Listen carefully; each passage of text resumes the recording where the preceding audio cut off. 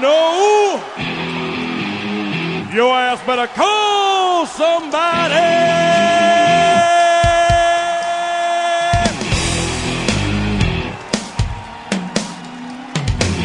Hey, what do you say? It's time.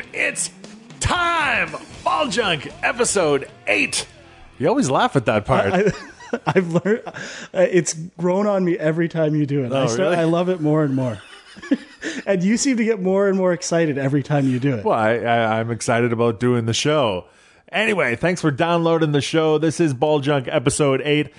I'm the Gas Man, here with the quintessential stud muffin, Frankie Knuckles.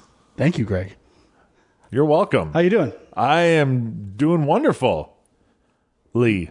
Yeah? I'm wonderfully. I'm doing all right. I almost passed out just before you got here. It's been a long week traveling for work and You went up to Cornwall, I heard. oh yeah, the booming town of Cornwall, Ontario. Were you trying to restart that Cornwall Aces franchise? No, just doing data work, tax data work. It sounds exciting. Oh yeah. That's your job now, Yep. in Cornwall. Just this week. Oh, so you went... This is a flash in the pan kind of thing. Oh, okay. So how long were you up there for? 2 whole days. Did you do anything in Cornwall? No. I went to eat at Shoeless Joe's and watch some playoff sports. That was the most I did. Other than that, I was either at a workplace or in my hotel room watching sports. Were you like by yourself most of the time? The whole time. The whole time you were by yourself? Yeah. It's all right. Yeah, I guess. What's that song? One is the loneliest.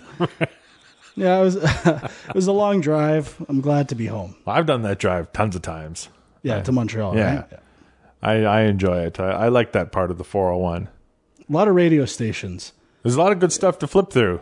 You're getting into your French stuff. Yep. A lot of NPR radio. Yeah, from the States. From, I think it's Vermont, right? Vermont or... Yeah, I think so. And then you get into your CBC, which seems to be on a lot of dials as you head further south. You get a lot of country music stations as well, especially when you head back towards the Kingston area. They like their Phil Collins, who Genesis. doesn't? Oh, yeah. That's good stuff. I don't disagree.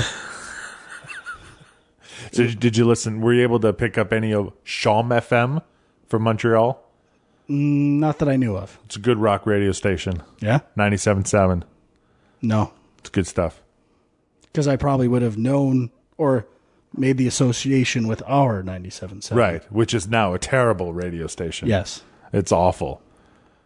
I agree. Mind you, I haven't listened to it since the day I left. I'm a there, 91.7 Giant FM. Oh, great station. Absolutely. It has probably the most songs out of any radio station playlist I've ever heard in my entire life. Yeah, I've been introduced to a lot of obscure Canadian bands that I had never heard. Streetheart? Harlequin. Oh, yeah. A lot of good Harlequin tunes on there. Who else? Roxy Roller? Yeah. Oh, there's another big one too. Fashion Victim is the song. Yeah. And what's their other song? All Touch. Come on, help me out here. I'm sorry. Why can't I think of their name? They're good. I gotta look it up. But keep going. All right. I can't believe you're a Harlequin fan. I am now. What about the Headpins?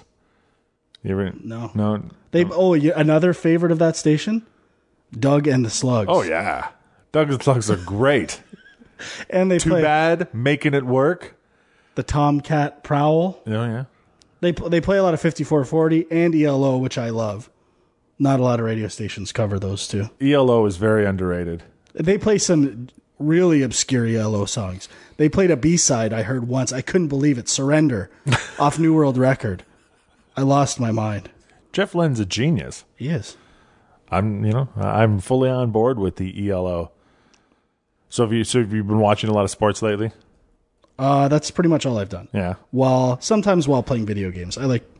Sometimes I watch sports on that TV, play video games on this TV, and then I listen to podcasts on my computer. I like to consume and kill birds all at the same time. Not literally, I guess kill birds with stones. Right. 3 stones? Right. No, 3 birds with 1 stone Yes. is what I do. That's impressive. And how do you get anything out of any of that? Oh, I get it all. That's some severe multitasking. There's so many commercials. I don't want to hear what half of these announcers are saying anyway. A lot of the times the game audio is irrelevant. I just choose the game accordingly, something where the audio isn't that important. I understand. It's the only way to live. So have you, I don't know if you were affected. Rough Trade is Rough Trade. High School Confidential. Yeah, I don't know why I couldn't think of the name. But. Great band. What about Teenage Head? I had heard of them, but I don't hear that much of them. No, on that station. Whenever people mention Teenage Head, I always like to reply that it's the best kind. Yes, I guess. No comment. I suppose. Oh, I'm a huge Teenage Head fan. Like the actual band. When I was in high school, I wasn't allowed to wear their shirt. Yeah, I remember a guy I worked with. He seemed really clean cut, and one day he started telling me about how he used to be kind of a punk, maybe even a neo-Nazi, and used to love Teenage Head. And I looked at this guy, I'm like, you got to be kidding me. And he kept Teenage Head, man, that's the band you got to listen to. It's good stuff. I always think of that guy. Their book is coming out, a book about the history of the band. They're from Hamilton.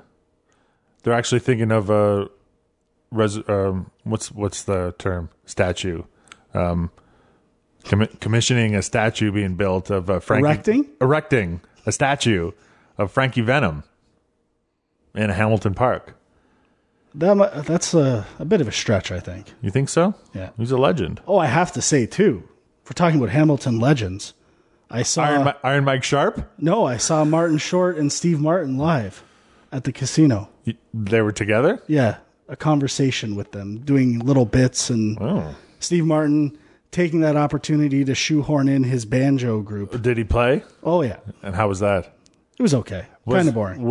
I think he's aware of it, though. And was the Steve Martin musical performance as good or not as good as Kevin Costner's musical performance that you saw live? In my opinion, not as good. Oh, okay. But it's that bluegrass, it's not really my thing. They're talented. It's a big contrast going from Martin Short running around in a nude suit. Did he do any musical numbers? Well, they did the Three Amigos song. Come on. What? With people from the crowd. So you could have gone up. What? Yeah. I am upset that I missed that. They were okay because they rely too much on the joke with the people from the crowd. I would have rather just heard them sing the Three Amigos song. They did the Three Amigos song. Yeah, but no My Little Buttercup. Okay, well now I'm not as upset because Martin Short donned the Jiminy Glick makeup and interviewed Steve Martin. That's impressive. It was good. I love Jiminy Glick. So do I. Martin Short. It was not a great show, and I think it was the first time they ever did it. So a lot of rough spots, right? And they're pretty self-aware and make reference to how bad it might be at times. Did they talk about Martin Short's hockey commercial for the credit? No. Was it a credit card? No, it's a travel rewards program. That's right, yes. Vacation interference. I love it. It's the only commercial I genuinely like in the world. And there's one other thing. The one line I really liked from Martin Short was when the show was going kind of poorly, he was kind of making fun of it. He says, just remember, I'm going to have to edit this out. Why do you have to edit it out? Oh, my rock bottom is your wildest dreams to the crowd. That's pretty good. It was pretty fantastic. What did you need to edit there? Oh, I paused. So? I should have known. You had to fucking Google Rough Trade for God's sakes. That is true. You had to go to the google.com. So have you, you probably weren't as affected as I was, but have you recovered from the untimely death of the Ultimate Warrior? It was weird because I had just brought him up the night before in the podcast. So he was kind of on my mind. I wasn't that affected. I like some of his interviews. I was not a huge Ultimate Warrior fan. No. Even in his prime. I always rooted against him. Why? I don't know. I didn't like the guy. There's When you heard that music, how were you not like fucking excited beyond belief? I thought he was I don't know why I thought he was a gimmick, but I did. And I was like, he has no business being in the same room as Hulk Hogan. No business. Did you like Tugboat? I did like Tugboat. Okay, then you're a fucking idiot, then. Well, I didn't love Tugboat. I mean, I would. It's weird. I was a Jake the Snake guy, number one. Right. I mean, I'm not talking wrestling ability, but I mean, like, the guy had a presence about him. I've appreciated him more in my adulthood than I did in my youth. Right. And I had heard rumors that he was dead so many times. Right. I mean, I was more surprised he was alive right before he was dead.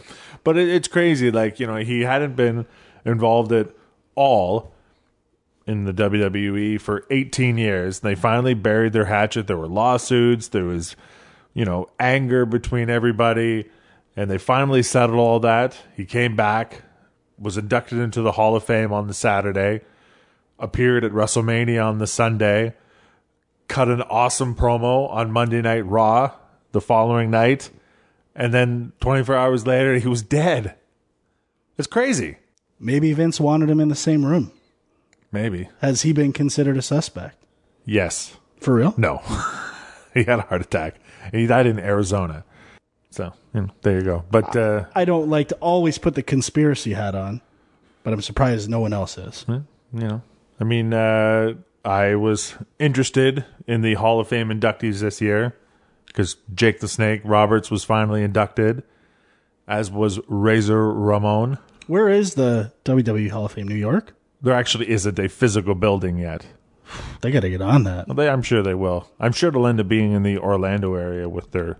They have that new performance center now where they train people to become superstars. Is this the beginnings of WWE City?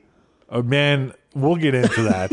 we'll save that and get into that later. Just a little teaser. A little teaser. But see, now all I'm thinking about is a possible reality of a WWE City.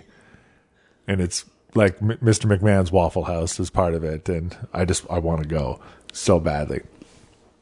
Anyway, so I ended up watching WrestleMania as well, and pretty good show overall. WrestleMania 30, you know, that's a big number. The show opened with a promo between Hulk Hogan, Stone Cold Steve Austin, and The Rock, probably the three biggest superstars to come out of the WrestleMania era. And yeah, you're still thinking of it as a city. Oh, totally thinking of it as a city, and because it's something I want so bad. But yeah, no, it was a good show. The Undertaker lost at WrestleMania. I heard that. Huge news. It was pretty funny when he lost because like there was no reaction from the crowd, and as the camera was like, they were just grown men with their mouths agape, and like people were crying. And it was probably good that he lost. Apparently, early on in the match, the Undertaker suffered a concussion from some sort of a thunderous hit from Brock Lesnar, like a legit concussion. And so you could tell there was something wrong with the match. It wasn't quite in sync.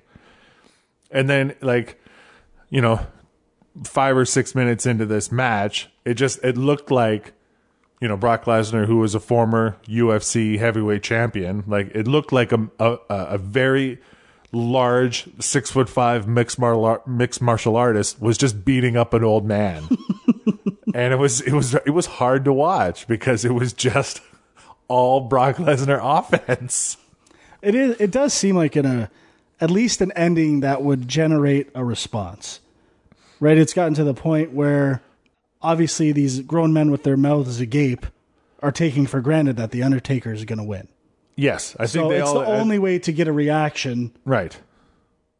If he wins, you nod with, "I knew that was going to happen." So you have to do something. You have to flip the script at some point. Well, I think he's done. I think he's retired now. Finally, I mean, he only ever wrestled once a year because it took him that long to heal up. But so it's probably good that he was done. But the funniest, so was this building from their feud from a few, I guess, 5 years ago, something like that? I think that was they kind of. Did they use that in the promo stuff? They hinted at it a couple of times, yeah, but they couldn't get the footage, obviously. But for those who have no idea what Frank was talking about, The Undertaker legitimately went to a UFC event that Brock Lesnar was competing at, and there was a confrontation. Anyway, so after that match, it was time for like the women's match, and it was just like everybody decided to, or like the crowd either were talking amongst themselves, or they went to the bathroom, or they went to get snacks, or they were still stunned from the loss of The Undertaker. But it was just like watching something on mute, because there was just no reaction. And these, and the women aren't that great anyway, but just a total dead crowd, and it changed the entire show. It was kind of funny. They needed more Ultimate Warrior to bring that crowd back up. They should have had him run down and just take out all the women. That would have been interesting. Well, I mean, it would have got a reaction from the crowd. He could have been the next Andy Kaufman. That's Only really beating them up. Yeah. Sad to hear anyone die, especially an entertainer who's still kind of young. So yeah, he was only in his early 50s. So that's still pretty young. Rest in peace, Warrior. He actually changed his name to Warrior. Oh, I thought legitimately. Really? Oh yeah, Warrior. One word, Warrior. His wife is Dana Warrior. So did he name himself after the movie Warrior? Probably not. No. Probably after the wrestling. When did he change character. his name? I want to say sometime in the 90s. Oh, so a lot. Okay, this Yeah. is all right. Yeah, like late 90s maybe.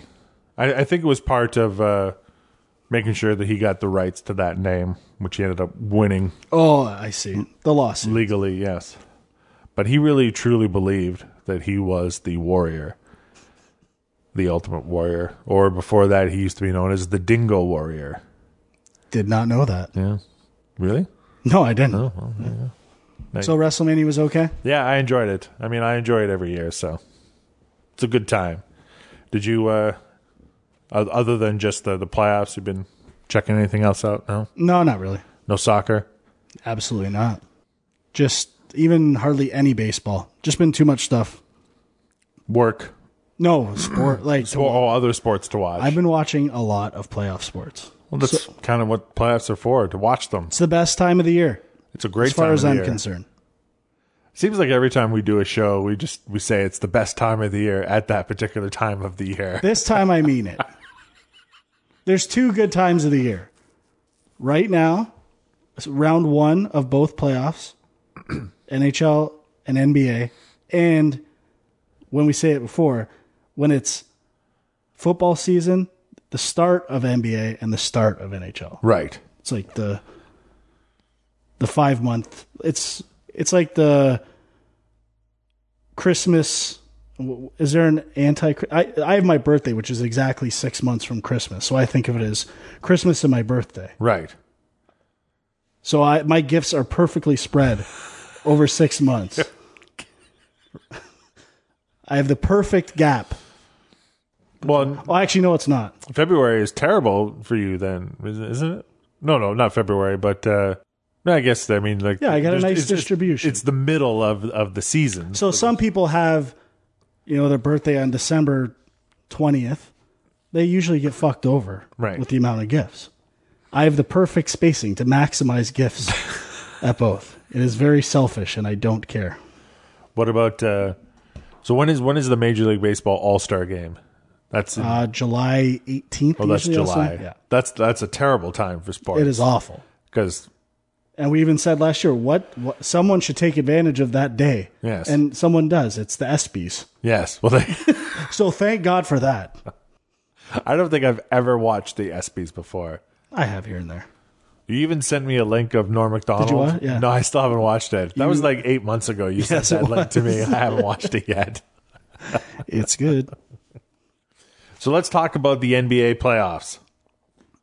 I have been talking about it a lot lately and going on filibustering rants about it. Well, doing that to just yourself while you were in Cornwall doesn't really count unless you recorded it. No, to my uncle, my dad, my cousins at family functions over Easter. I'm going on and on. What are you so upset about? Oh, it's kind of the the same old song at this point, but the officiating. It's been interesting for a lot of reasons. Obviously, Adam Silver is the new commissioner. He is. And the I think it's actually been pretty good. And the first day was bad, but since then I think it's been pretty consistent. And I feel like talking about flipping the script, let's say, this idea in the past that it felt like there was a directive to officials that the home team gets more calls. Okay. I have always felt that way. And that's why the NBA, more than any other sport, the influence of home felt biggest on the officials in that sport. Okay. And I think Adam Silver has made a specific, not a rule, but a suggestion that shouldn't happen anymore. Okay. And I think that's the reason why so many road teams have won, why it's been so exciting. And actually, home games are not foregone conclusions anymore for powerhouse teams. And because of that, it's made it so far one of the most exciting first rounds of the NBA in a long time. All the series are close for the most part. Even Charlotte, although they've lost both games, hung in really in both. You look at one right now, Atlanta's leading, looking to take a 2-1 lead. I don't know, it's just been really fun, other than the first Toronto game, which I thought the refs were awful. And I mean, I know a lot of people were complaining that Brooklyn did not get called for one foul in the fourth quarter. And that is a little ridiculous. Pretty ridiculous. That is hard to believe, especially when I've seen the way that KG plays. He's one of the dirtiest players ever. He's pretty filthy. Every pick he sets is moving. He's always throwing elbows. I think that's a legitimate complaint. And but other than that, it's... Is that only because you're like a Raptors sympathizer? I'm not real. I like them, actually. I think they're fun to watch play, except game 2. The end of the game, DeMar DeRozan, they deserve to lose that game. I don't know if you watched it. A little bit. He was just dribbling for 10 seconds, doing a couple juke moves and shooting fadeaways. He was taking the worst shots I've ever seen. They didn't even pass. Gene Hackman in Hoosiers would have benched this guy in about 3 seconds. Well, I would think so. The greatest basketball coach in film history. So I was glad to see him pull through that game because Patrick Patterson and Grievous Vasquez were amazing, and I love both of those guys. So I would have hated to have seen them lose that game. You just like saying Grievous Vasquez. When Vasquez was on, you know how much I love Vasquez. Oh, yeah. So he's finally playing really well. He had a slow start in Toronto, so I've been very happy about that. So how do you feel about the Raptors GM? I love it. Do you? I do. I think anytime going to a rally, a fan rally, getting on the mic and saying "fuck Brooklyn." I think that's fantastic. I think that's exactly what we need. I'm more of that, more antagonism. Even KG's response was pretty good. So the Raptors are kind of playing the heel role here. A little bit, except they're playing the ultimate heel, KG. Right. So the Raptors are Stone Cold Steve Austin, basically. I like it. Yeah. I could do without all the Drake, though. I'll be honest. Come on, you love Drake. I do not. You don't love Drake. No. And the announcers are always glad handing him and talking about how he's done nothing. If anything, he's made money off it. It's just advertising for him. And I think, did the Raptors even pay him to be their ambassador or something? Well, I'm sure they can. I'm sure it's a mutually beneficial deal, but why didn't they pick Bieber to do it? I don't know. He likes basketball. He does. Wasn't he the celebrity MVP in that 1 year? 3 years ago, yeah. Just a little over Drake, and I never really liked Drake, so enough is enough. Give some credit to the team, not to Drake. Dwayne Casey, I don't know if he's got what it takes to coach a series victory. I think Brooklyn's going to win that one. Okay. So that's a good place to start then. You think Brooklyn is going to win the series against the Raptors? Sure. Yeah. Okay. I figured after all the backlash of ref stuff after the first game, there was no chance Toronto was going to lose game 2. And I wouldn't be surprised if Brooklyn won the next 3 games. Would be pleasantly surprised, though, if they lost. So then we'll go to Heat and Bobcats. Honestly, have not watched more than about 20 minutes of that series. That's more than I've watched. No surprise, Miami's a pretty good team. They have some good players. Charlotte has hung in pretty well, though, and they've had flashes of some really nice team play. Jefferson's been good. Did you see Josh McRoberts? No. He's got like long brown hair. Oh, right. Yes. You like him? They just have some interesting looks. Isn't he a member of the Sheepdogs? I don't think so. Sure looks like it. Yeah, a lot of Jesus comments on Easter for that game. Oh, I bet. All right. Bulls and the Bullets. Those games were amazing. Yes. Chicago is filthy. They are the dirtiest team ever. So why doesn't Garnett play for them? I don't know. He should. But I just loved how Washington battled in both of those games and won. It was fantastic. Bradley Beal was phenomenal. John Wall. He was okay. He kind of blew it a bit. But Nene, Gortat, amazing. Those two guys are killing it. And I just... Wait, what's the name of that woman that was on the Celebrity Apprentice? It was... I think the Real Housewives of Atlanta? Yeah. She's Nene, and he's Nene? I think so. Okay. All right. I swapped pronunciations right. accidentally. When they bailed Kirk Heinrich out with that foul call at the end and he missed the free throw, the best. I was just ecstatic. It was so late. I was so tired. And I just... Were you in Cornwall? Yeah. All right. And watching it streaming on my computer. And just... The TV didn't have the channel? No. That's shit. Yes.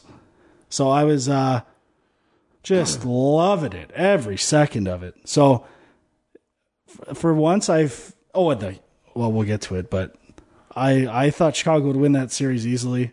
Me too, considering the way they had been playing. I don't know, they don't seem to be running. I mean, their whole thing for the end of the season was running the offense through Noah. He was getting triple doubles every game.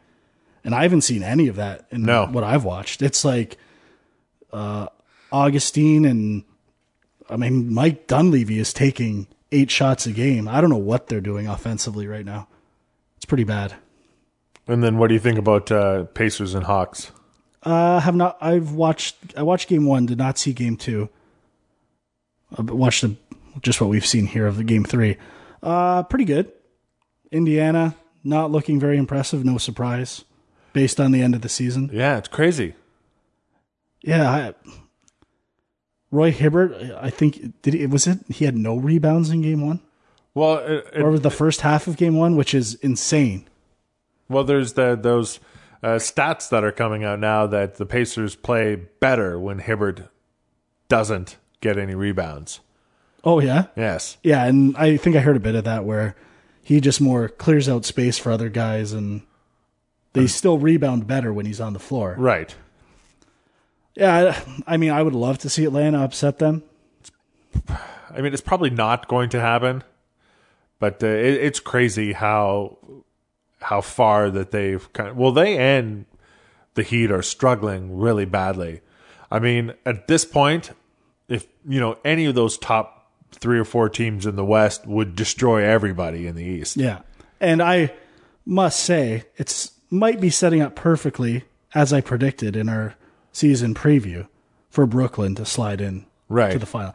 Even halfway through the season, when Brooklyn was in 12th place, and you said, "Oh, your Brooklyn pick's not looking too good now, Frankie." What? I said, I don't believe I ever said that. Oh, you said it. And I said, "Hold on, Grego. A lot of season left. And look where they are now. Even though I hate them, if they make it to the finals, it will be sweet, sweet vindication." You really get that much out of it? No. But I'll be happy. So how do you feel about? The Hawks are only really in this series because the Pacers have been playing so terribly, right? Yeah, actually, Atlanta's played pretty good. Everyone has said it, but Jeff Teague has been fantastic. Who else was really good in that game? I don't think Lou Williams was amazing. There was someone else who was really good too. I don't know. They're playing well. and they're playing tough, which is what you have to do against Indiana, and not let them bully you around. But if they decided to do a crossover, because I mean, everybody knows that the Phoenix Suns are a much better basketball team than the Atlanta Hawks. If they had done a crossover, do you think it would be an even better matchup against the Pacers? Why not? The Suns are an awesome team to watch. I loved watching their games at the end of the season. They play fun. They play fast paced, especially once they got Bledsoe back. They were even better. I wish they would have got the 8th seed in the West, to be honest. But I wish Dallas would have got the fuck out. What do you got against the German? I'm sick of Dallas. The German gets every foul call. It's the worst. I do not like Monte Ellis. He is the worst. Who else do they have? Vince Carter. Yuck. You don't like Air Canada? No. So I'm fine if Dallas loses. Not crazy about them. Right. You know, it's funny how I said that I was getting angry watching the Orioles before I came over here, and once again, every time I throw the remote across the room, they go from being 3 runs down to being up by 2. Yeah, I saw the bases were loaded, so I flipped over. How did you see that? Just in the bottom scoreboard there, on the other channel. Oh, I wasn't paying that much attention there. I just happened to look and, good stuff. There you Go O's. Go. All right, so let's talk that series then. Dallas, San Antonio, 1-1. Dallas was good in game 1 too. They were. That was a game of runs. Everyone would go on like a 20-point run. I hate the Spurs. We know this.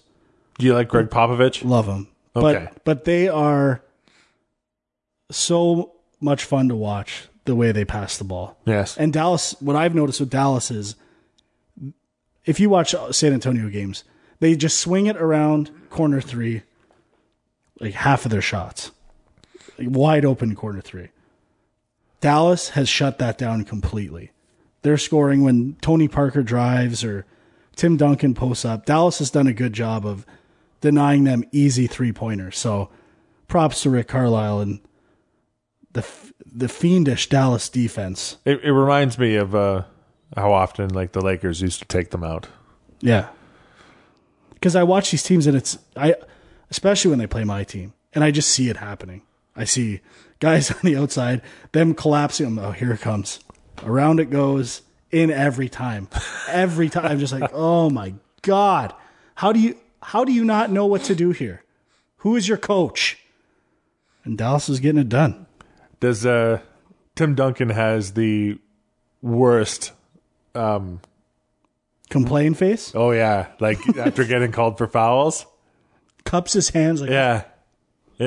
Oh, he has the worst face for that. Yeah, he's pretty annoying. And I think game 1 was Joey Crawford was the ref, and you love Joey Crawford. I don't like him. I don't mind him when he hates San Antonio, so he usually tries to fuck them over whenever he can, but he didn't that game. I was pissed. It's crazy that you think you noticed certain referees hating other teams. Yeah. Oh, a lot of people have said that. Oh, really? Yeah. Bill Simmons especially, I think. One thing I will say, though, I was thinking about this. There's no starting team of officials. Do you know what I mean? You don't earn your spot every year. Every other team, there's a big pool, and the best people make it to the top. And the barrier for entry is even greater than that for players. Yes. There's more players than there are referees. And I'm surprised there's not more transparency into referee selection. And having better refs make their way up. Once you're there, I don't think your spot should be guaranteed. I think you should get a 3-year contract, and if you're shit at the end of that, you're gone. They should put the lady ref in there. Violet? Yeah. Yeah, well, believe me, if she is good, I'll take her anytime over anyone. I'll take anyone if they're the best ref. And maybe reality show. NBA's next referee. There has to be something.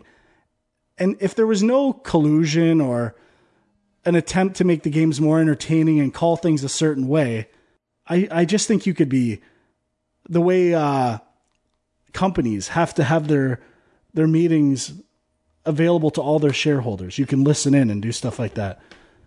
I think there should be some way that a fan or someone else can hear what these guys talk about with the back and forth between the league and the officials and try to get an idea of what they deal with, because they don't. They just keep everything to themselves.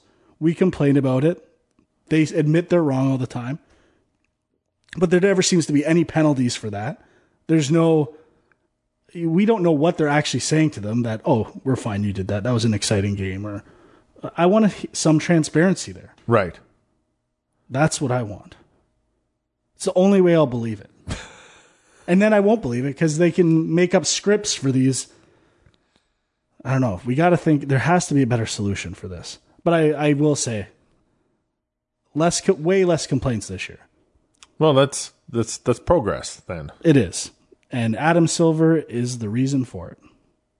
Do you think the fine that the Raptors GM got was enough? I was surprised it was $25,000, right? Yeah, it was pretty low. It felt pretty low for what he did. I'm fine with it. Okay. Well, you liked it. So. I did like it. You didn't like it? Well, I don't know. Maybe you shouldn't have done that at a fan rally, I guess. Oh, the little kid's going to cry when they hear the F word? No, not at all. Fuck off. Little shits. I just think it's probably inappropriate, though. I've done a lot of inappropriate things in my day. I'm fine with it. You're not running a professional basketball team. That's well. There's lots of money that's involved. There's lots of, investors. There's lots of marketing involved in the team. It's.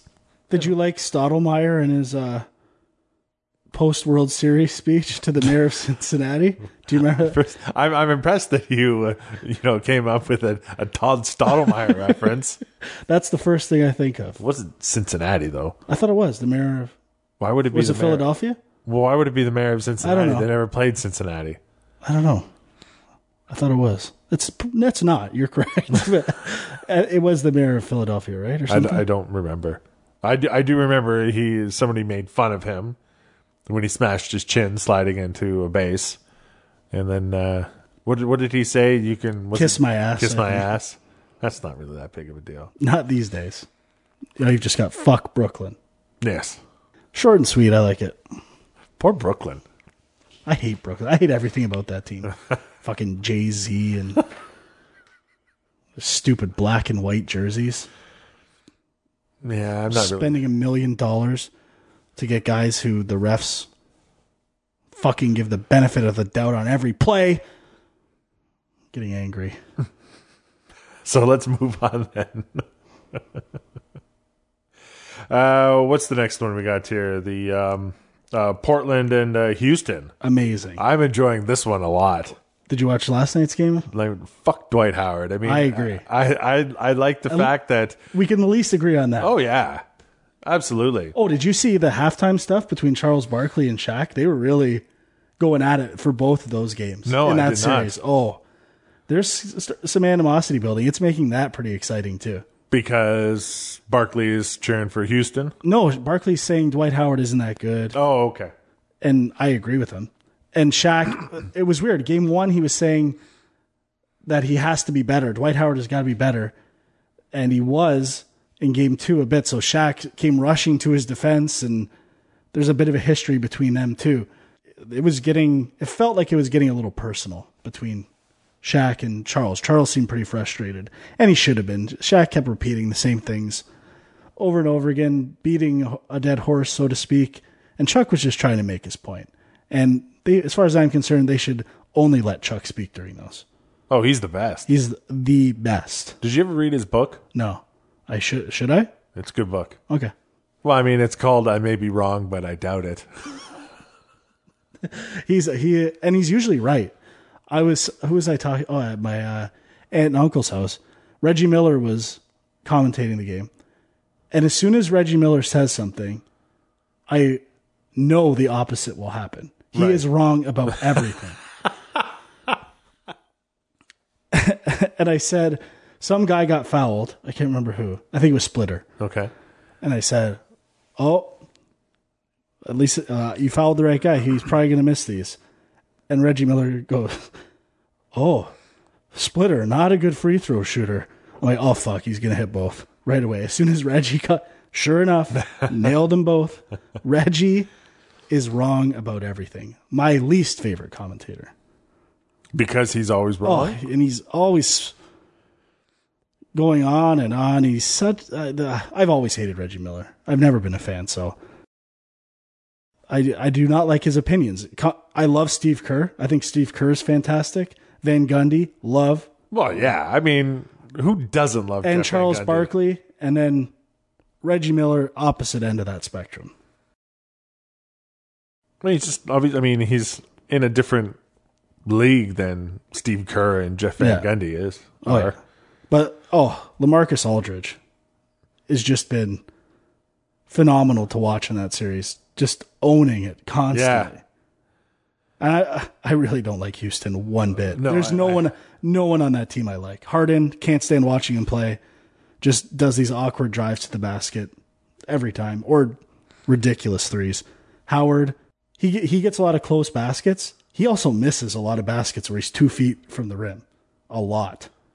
And Chandler Parsons, not too crazy about that guy either. Well, yeah, I mean, I didn't always hate Houston. You know, when the Dream was there, you know, and they had I liked them then. They had the Clyde I love Barkley. You know, like I was a big fan of them there. But once the whole Yao Ming thing and that fucker Steve Francis, T-Mac, yeah, not digging it. No, I think that's kind of when I started to dislike them, and then the whole Dwight Howard bullshit. I mean, he should be the most dominant player in the NBA. He should be. He But I don't know. Just, he doesn't have the heart, and he's a total d-bag. That too. Yeah. He is the guy. Even though he's not the biggest brand, he reeks of building your brand. And can I tell you how much I fucking hate that term? Oh, I'm sure. Who doesn't? But he, out of anyone with his Superman stuff, maybe a bit of Blake Griffin when he did the dunk over the car too. That was. Are you building the Frankie Knuckles brand? No. I want no brands associated with me. I want to be removed from all store shelves. No Frankie Knuckles. No Frankie Knuckles. Can I ask what store that stuff's available at? You cannot. Okay. We're in testing phases right now. We're talking about fucking idiot Dwight Howard. Yes. Yeah, that stupid idiot. He's the worst. But I couldn't be happier to see Portland walk into Houston and deliver gut punches. Oh yeah, 2 games in a row. If there was any, the fact that they did it and Washington did it couldn't have been better. The 2 best. And if Memphis delivers another gut punch tonight, we'll get there. I will be happy. But Lillard, I have not watched play that much, but he's pretty amazing. And he is fast as fuck. Well, I mean, you know, there's not a lot of speed. And I got, of course, 2 of my favorite former Hornets who we traded away for fucking Tyreek Evans are amazing and on cheap contracts. Grievous and Robin Lopez, who did you see his block last night? Yes. Fantastic. I love that guy. I miss those should be Pelicans. All right, so our next series, Clips, Golden State. Game 1 was amazing. Game 1 was fantastic. I could not watch Game 2, not on TV in Cornwall. Probably a good thing. It was a 40-point blowout. Yeah. I'm not sure which one of those 2 games is going to be more indicative of the series. I think Game 2. You think so? Chris Paul is very competitive. He got royally screwed over in Game 1. I hate the replay rules in the NBA.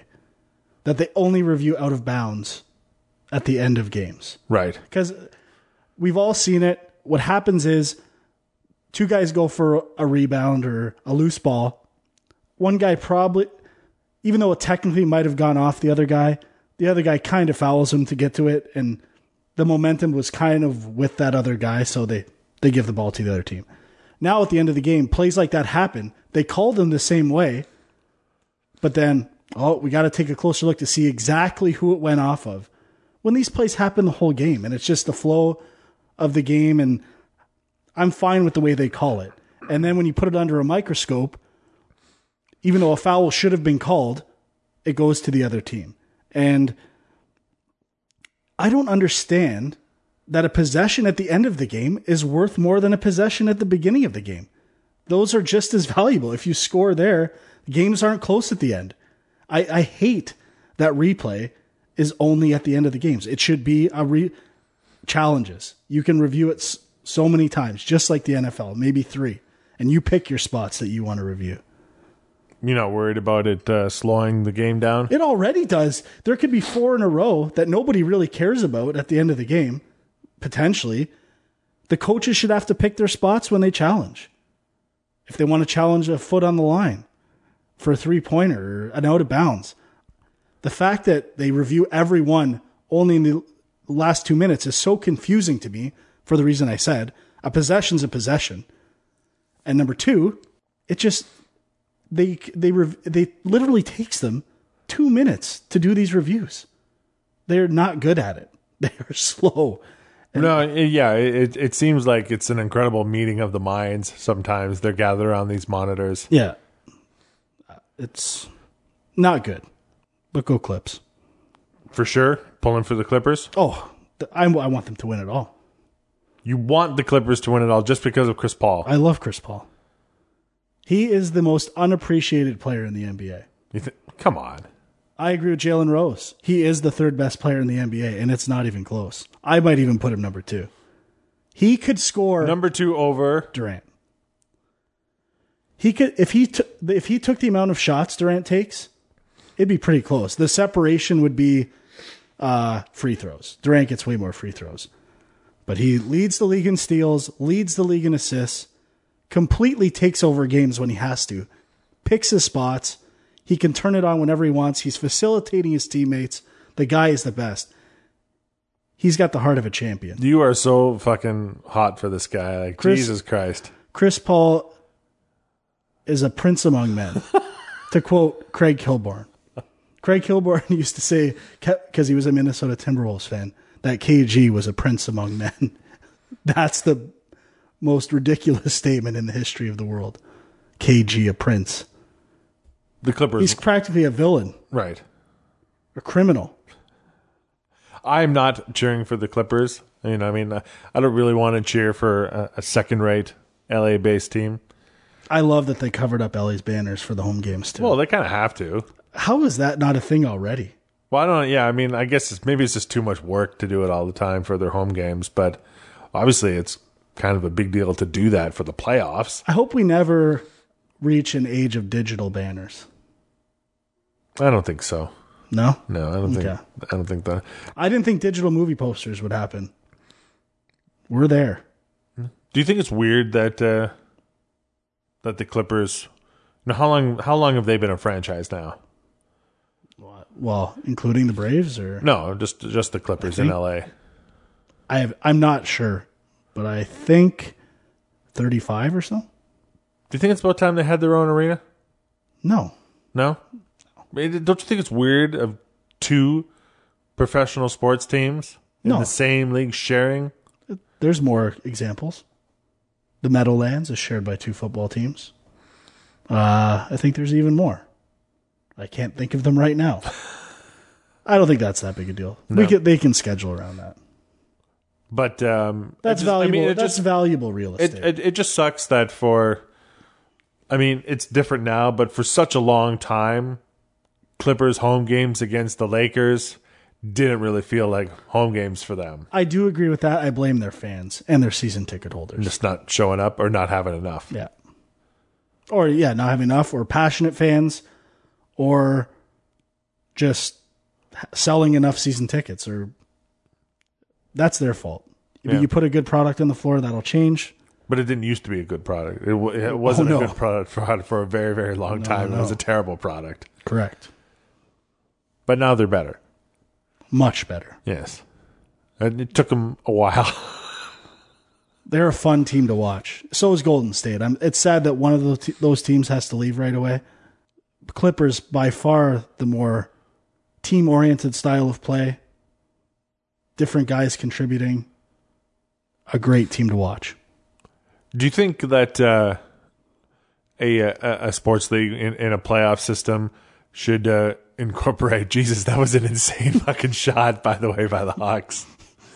Anyway, that should take a note from the CBS television show Survivor and have a redemption island for eliminated playoff teams to give them an opportunity to get back into the playoffs. Well, I love Survivor. Yes. And last night's episode was amazing.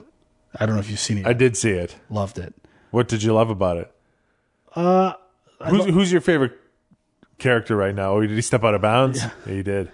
Who do I like the most? Yeah. No one. If you say Tony, this podcast is over. No. I don't really like anyone, which is why I think I'm liking this season. The strategies actually made sense. There's been lots of flipping. I think you're seeing more of the brains, bronze, beauty elements come through now, and I don't know. I think it's kind of interesting seeing who was originally cast as what they were and where they are now is an interesting juxtaposition. I don't like this idea of this second idol. No.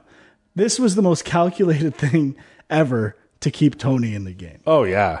This was the producers. There was something else that was so set up in that. The challenge. I can't remember exactly. Well, no, it was the teams for the challenge. Oh, yeah. That's exactly what it is. They don't even... did they say how they drew teams? The last 3 episodes. Well, I think Jeff just said, let's go draw teams or whatever. I don't think he did even say that. He said something about teams. I think they're setting up the teams now. Because it's weird. At the last 3 challenges, the teams have been the alliances, essentially. Yeah. So there's been with one person being that they put on the other side. It's been a little fishy, to say the least. Oh, I totally agree. Yeah. And then this new idol that can be played after the votes are cast. So stupid. And you see the votes, then you can play the idol. That's dumb. I agree. I think if they were going to do something like that, they should have at least put something in the game where at some point that idol will be unusable, but no one will know when that will be. Yeah. So. But in terms of a redemption island for the NBA, could be interesting. Yeah. What would you play for, to actually get back in the playoffs? Well, yeah, it's like the first team eliminated goes to redemption island, then the second team gets eliminated. They play a game, and whoever wins stays on until they come back in, and then and they battle their way all the way back to the NBA Finals. I don't know. I would be upset if I lost to the finals to a team from Redemption NBA Island. Redemption NBA Island. Because then they can have it can be like a reality show hosted by Charles Barkley. In that case, I love it. Yeah. Let's make it happen. Definitely. I think it's a good idea. I think we should submit it and see what happens. It's a good thing that we recorded this so we know that the idea is actually ours, even though we stole it from somewhere else. Well, technically yours. Technically mine. Well, I mean, I'd give you a little share. Okay. Yeah. Just a small share. And then what's the last one we have to talk about? Oh, OKC and Memphis, which we're watching right now. Yep. And I like Memphis a lot. Do not like OKC. I respect OKC and Kevin Durant especially. I think Memphis can win this series. They beat them last year. Well, that's what I mean. It's like Memphis is this team that can just kind of, fight their way through a series and, kind of be rough around the edges. And they're definitely 2 very experienced playoff teams from the last 4 years. And it could be, has the potential to be one of the most exciting series as well, I'd say. I think so too. So what do you predict? Well, I didn't get to watch the last game, but the finale to that was ridiculous. The 4-point play by Durant, the buzzer beater by Perkins to send it to overtime, and then Memphis still fighting it out in overtime and winning. Like, that's the best. I love when road teams win in overtime. It is the... Why? Because it sends people home upset? Oh, it's so good because, like I said, it might just be stigmas from the past where I'm just so used to the home teams winning all the time where it's not even interesting anymore. Maybe similar to the Undertaker thing. Now these road teams are winning, and it's just I'm elated when these things happen. Right. I can't go to bed after. I'm so excited. The adrenaline's pumping. Thank you, Adam Silver. And you think it's all because of the refereeing? I think that's a huge part of it. I think I've looked at some of the box scores, and the foul calls have been pretty close. Free throw attempts have been similar. It's good playoff basketball. I'm excited. So, before we get into the next part of seeing who we think is going to win the next rounds and stuff, we'll make some predictions and stuff. You just said that Chris Paul is probably the second best, could be the second best player in the NBA. He's close to Durant, I would say. Do you think, just, we'll play a little time travel game in an alternate universe game, that if that trade with the Lakers had gone through and he was a Los Angeles Laker, do you think you would still feel the same way about Chris Paul? Absolutely not. I would hate him. Not even any hesitance. None at all. I give no love to the Lakers, be they former Hornets / Pelicans or not. Hate them. We really need to go to a game at Staples Center to see the Lakers play. It'd be the best. Maybe if this might be ideal. If the Pelicans go on a road trip and they play the Lakers and the Clippers like back-to-back nights, that would be good. Right. Would you cheer for you wouldn't cheer for the Clippers though? No. I would be wearing a full Pelicans uniform.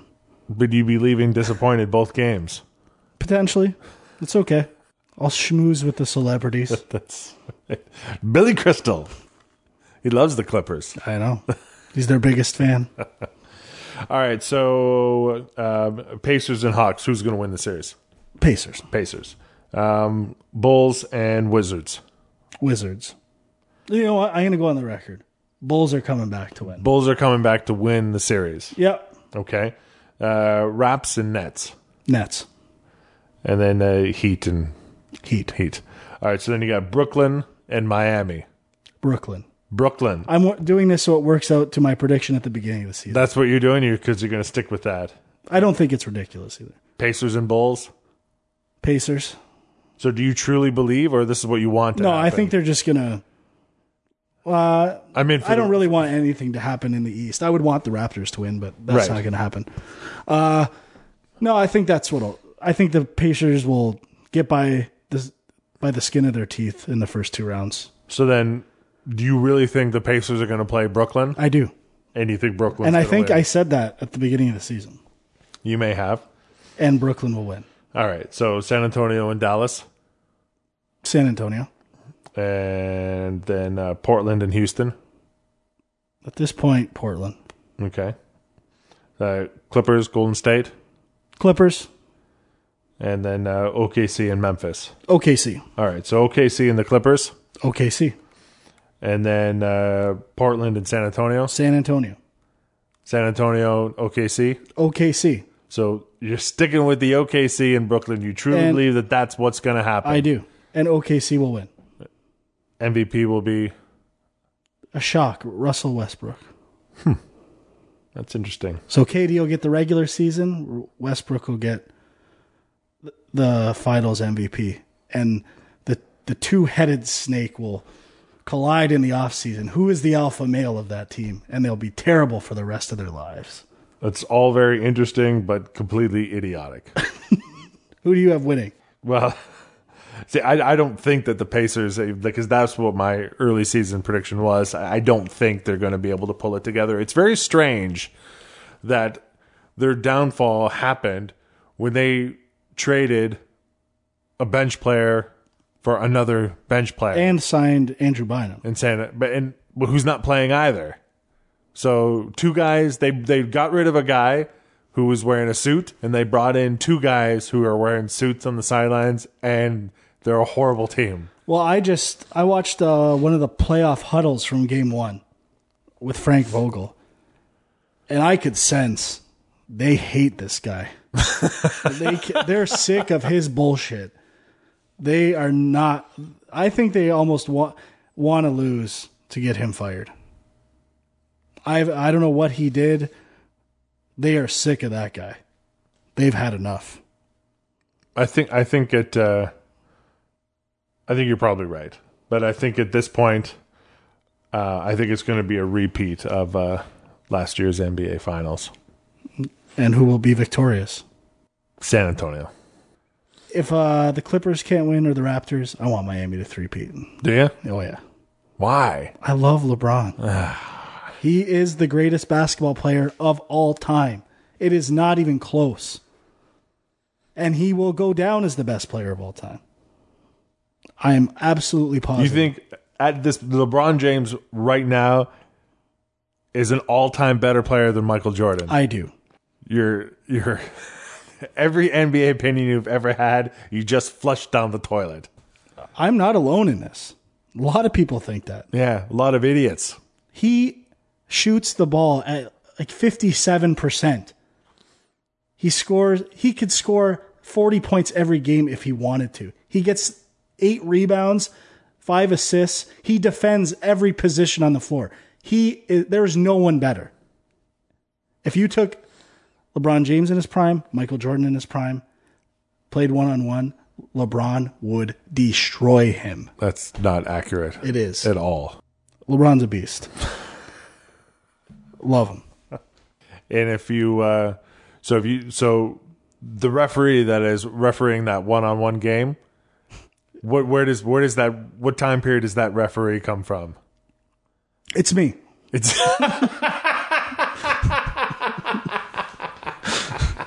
I'll call it right down the middle. I'm sure you would. Unbiased. Call it by the book.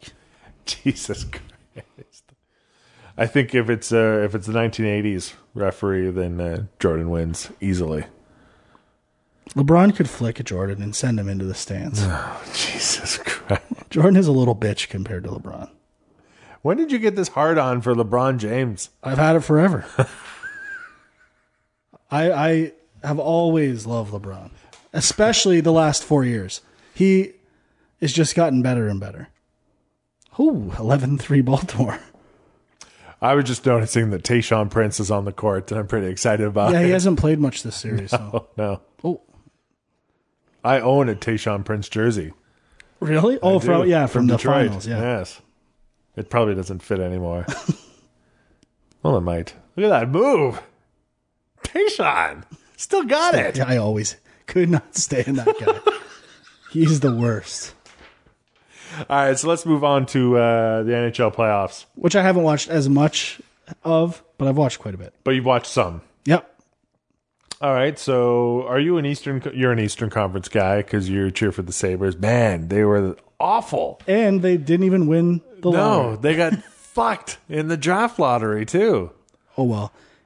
I guess in a way I'm kind of rooting for St. Louis because if they win the West, the Sabres get their first round draft pick this year. Right. Oh, from the Ryan Miller trade. Yeah. Right.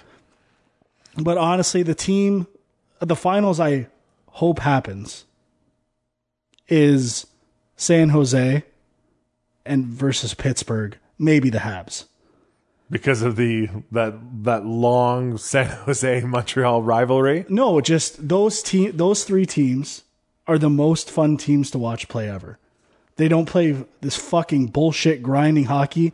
LA, I fucking hate. They are the dirtiest. Them and obviously the Bruins, but LA is so dirty. In that game last night, I couldn't believe the shit. That interference call in overtime, it was ridiculous. They still lost though. So no, I know. I was so happy. I hate LA. I love the Sharks. You don't like any teams from LA? No. No. The Sharks they pass so well. They are fantastic. I'm rooting for them. They've been good for the longest time. Love those black jerseys. And the Habs passing has been phenomenal too. Mm-hmm. They've played well. A lot of fun to watch. I hope they do well. I hope they fucking destroy Boston. Well, I mean, the Lightning team that they played were pretty depleted on D. And Bishop's hurt. Yeah, so I mean, they had some good fortune into that series, so it's probably good they get some time off. I think it'll be a different series no matter who wins between... have you seen a score between the Bruins and the Wings while we're sitting here talking? No, I haven't, actually. Well, Boston's winning that series. Well, they're up in the series, but I just meant on the game tonight, that's all. But Zetterberg's back for Detroit, which could be a big... Detroit's up, 2-1. There you go. And Colorado, Minnesota, I haven't seen any of that series. Neither have I. I watched a lot of the Blues and Blackhawks when I can. Yeah, it's been really good. And I haven't seen much of the Ducks and Stars. Yeah, those two Western Conference series, Colorado, Minnesota, Ducks, Stars, are the ones I've seen the least. I haven't seen too much of Philadelphia, New York. Their games always seem to be on Sunday afternoons. Yeah, and it was Easter, so I was kind of limited to, I think I did see the end of that game, and then followed by the San Antonio-Dallas game, so... Oh, it's been really good playoff hockey. I love the first round of hockey playoffs, and Columbus has been that game last amazing. night was hilarious. Yeah, I mean, it seems that game one team is always dominating the other. Well, they said every team, all the games, one team's gone up 3-1, and that team that went up 3-1 lost every game. Yeah, it's I'm happy for Columbus. I've been to a game there. Love the Cannon. Like to see them do well. We didn't talk about the Leafs not making the playoffs either. I mean, it's not really worth talking about, is it? No, it's kind of fun. Well, no, I mean, I enjoy it. But it's funny because there are, being where we live, there's lots of Leaf fans around. So, it's amusing. So I know I asked this last time, but is the boycott officially over? Have you been watching the Habs? I want to remind the listeners, You started the season boycotting the NHL in general, yes. Specifically, Les Habitants. But no, and I wasn't watching any hockey whatsoever. Because of Les Habitants.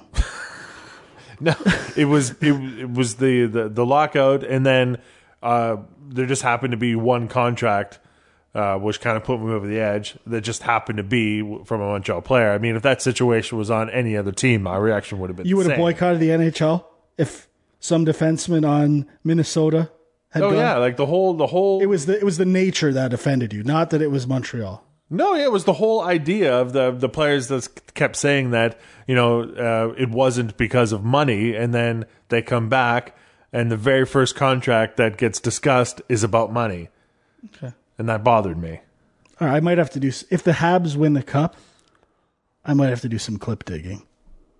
Sure, yeah, go for it. From that episode. I think it'll be appropriate. No, like I haven't watched... Well, I mean, I've watched some other games, but I mean, the most reason is that it's just too stressful. Yeah? Yeah. You're loving it, though. Don't deny yourself this pleasure. Your team is doing very well. Don't let past grievances ruin this. I don't let myself get too invested into things like this, especially, I mean, the situation that they're in is only because of the team that they played. Okay. I mean, they fell apart for good portions of some of those games, from what I heard, because I didn't really witness much of it. But They're playing well. Okay. Very well.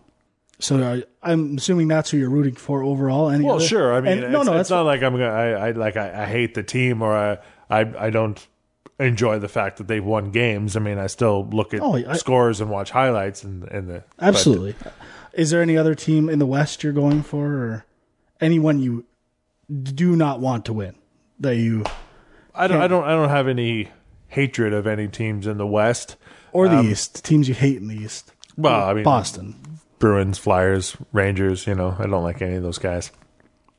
But I guess I don't mind seeing St. Louis do well, just because it was I got to watch Pietrangelo play so much with the Ice Dogs here in Niagara before he got to the NHL, and he was a pretty awesome player then, and all of a sudden he wins an Olympic gold medal, and and he's playing on a team that's one of the better teams in the West.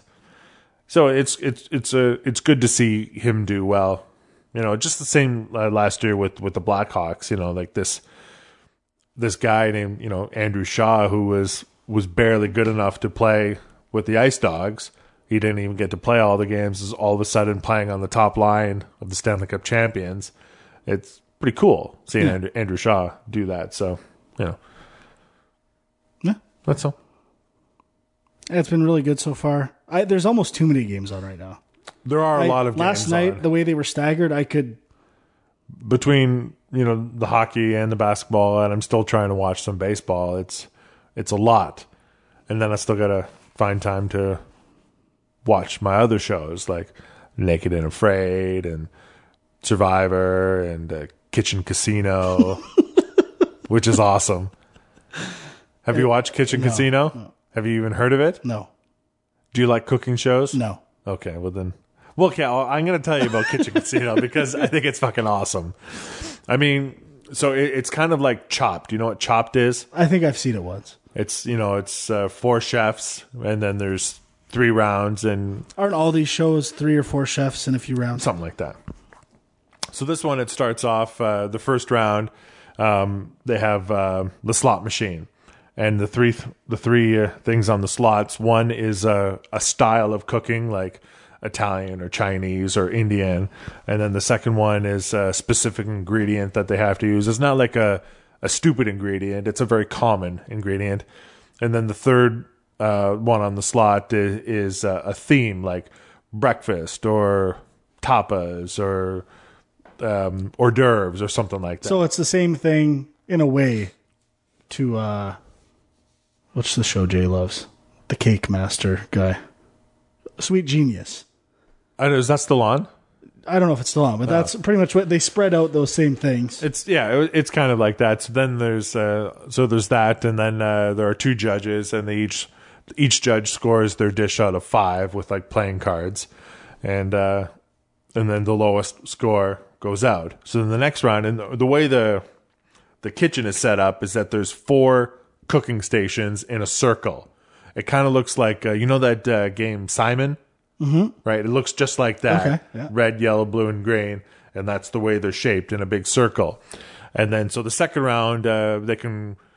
I think they're given a kind of they're given a protein that they have to cook with. But then anything they can do any style or do whatever the way they want. And then 2 or 3 times during that round, an alarm will go off, and the whole stage will rotate. So then there's a different cooking station in front of them. And then they have to continue cooking that someone else has started cooking, like the person on their right or their left or whatever, which way the thing spins. And then it'll spin again a few minutes later, and then they'll have to... And then sometimes they'll get their original dish back after 2 other chefs have already been cooking and changing it up, and then they have to go and present. But you can also... one of the rules is whatever is on... the cooking station at the end, like when it doesn't move anymore, like everybody has to use all the ingredients. So some of the contestants will think ahead and put something weird on their tray, and then so the next person will have to use that ingredient. The one episode, a guy put something in the freezer and then didn't say anything about it, but they still had to go and use this frozen shit in the freezer in their meal. So then one person will get eliminated after that. And then the last round, it's kind of like a blackjack thing. Like 3 different ingredients are turned up in cards. And then so they have to use those ingredients. And then they each get 2 more cards. And they have an opportunity to trade those 2 in for something else. They get a one-time opportunity. And then they have to make something with those 5 ingredients that they each have. And then again, they pick... a winner out of that, and then that person, they they have a sum of money based on the score that they got in the third round. So if they got an 8 out of 10, they've got $8,000. And then they go to a wheel and they gamble it. And they can either get double or triple what they have, or they lose it all. And usually on cooking competition shows, somebody always goes away with something. But in this show, you can actually win the show and get fuck all. I don't know. It sounds The host is kind of a D-bag, though, unfortunately. Oh, yeah? But, yeah. I think he's some sort of like a Las Vegas casino guy. He's not like a regular television host. The switching station one sounds the most intriguing. It's very fascinating. As soon as I heard about it, I was sold. I was like, I gotta watch this show. I'll keep an eye out. Yeah. But you don't watch Naked and Afraid? No. It's a good show. I think I saw it for the first time just on my guide the other night. I think Chile watches it. That's where they leave them on islands, right? Yeah. No, I haven't watched it yet. That's pretty good. Right. And I've been kind of watching this Paranormal Witness show, which I find very scary. Is it like a A&E show or something? Yeah. Yeah. Not interested. Very scary. You don't like scary things, though. I don't like jumpy things. No, there's some jumpy things in this fucker. Oh, yeah. Yeah, not interested. No. Anyway, let's get back to the NHL playoffs as we went off on that tangent. All right, so Bruins Wings, who's going to win that series? Bruins. All right. Penguins Blue Jackets. Blue Jackets. Think the upset is going to happen? Sure. All right. Rangers Flyers. Rangers. All right, so Rangers Blue Jackets. Rangers. Then Bruins and the Habs. Habs. So Habs Rangers, who's going to the final? Habs. Oh, Jesus Christ. See, now you're making me sweat. You're going to send my stress level through the fucking roof. All right, Ducks and Stars. Stars. Another upset. Sharks Kings. Sharks. Avs and the Wild. Avs. Terrible name. Blues Blackhawks. Blues. All right, so then Blues Avs. Blues. And then Sharks and Stars. Sharks. Sharks Blues. Sharks. So you're predicting the Sharks Montreal final. Wow. Winner, San Jose Sharks. Neil Young will be partying all night with his Pono player. Why Neil Young? He's a season ticket holder. Oh, is he? Yeah. I thought you do it because you know that I hate Neil Young. Oh, I didn't know that. And have Neil Young celebrate. That's even better. That they will, the guy you hate will be celebrating in the stands when Montreal loses. That would be a terrible scenario. So you won't be investing in a Pono music player? No. I don't even know what that is. He started a Kickstarter for a lossless audio format because he didn't like digital music in it. Why does he need a Kickstarter? To get this Pono out the door, man. He needs this thing. He needs uncompressed audio. But then I think I read somewhere it's just essentially FLAC files, which I don't even get. Whatever. I kind of want one. Just for to be in that exclusive club of Pono owners. Stupid name. Look, it's got the shape of a Toblerone box. Well, that's weird. Pono. Well, now I'm thinking of Toblerone. I don't think I've ever had a Toblerone. That's a ridiculous statement. I don't think I have. Really? It's a cloudy memory, but I would think I would remember if I did. And I don't think I have. It always kind of bothered me. You know, you aren't capable of buying your own. I do not want to try a Toblerone. You don't want to try one? No. Why not? I don't know. I don't like the shape. I don't know. For my whole life, it's just I've never had the desire to try that. Sorry. Even with Billy Connolly talking about them in stand-up specials. Yeah, it's like these things that you say, and I don't know how we can continue to do podcasts together. It's just a Toblerone. Maybe I'll try one. That's an understatement. Just a Toblerone. All right.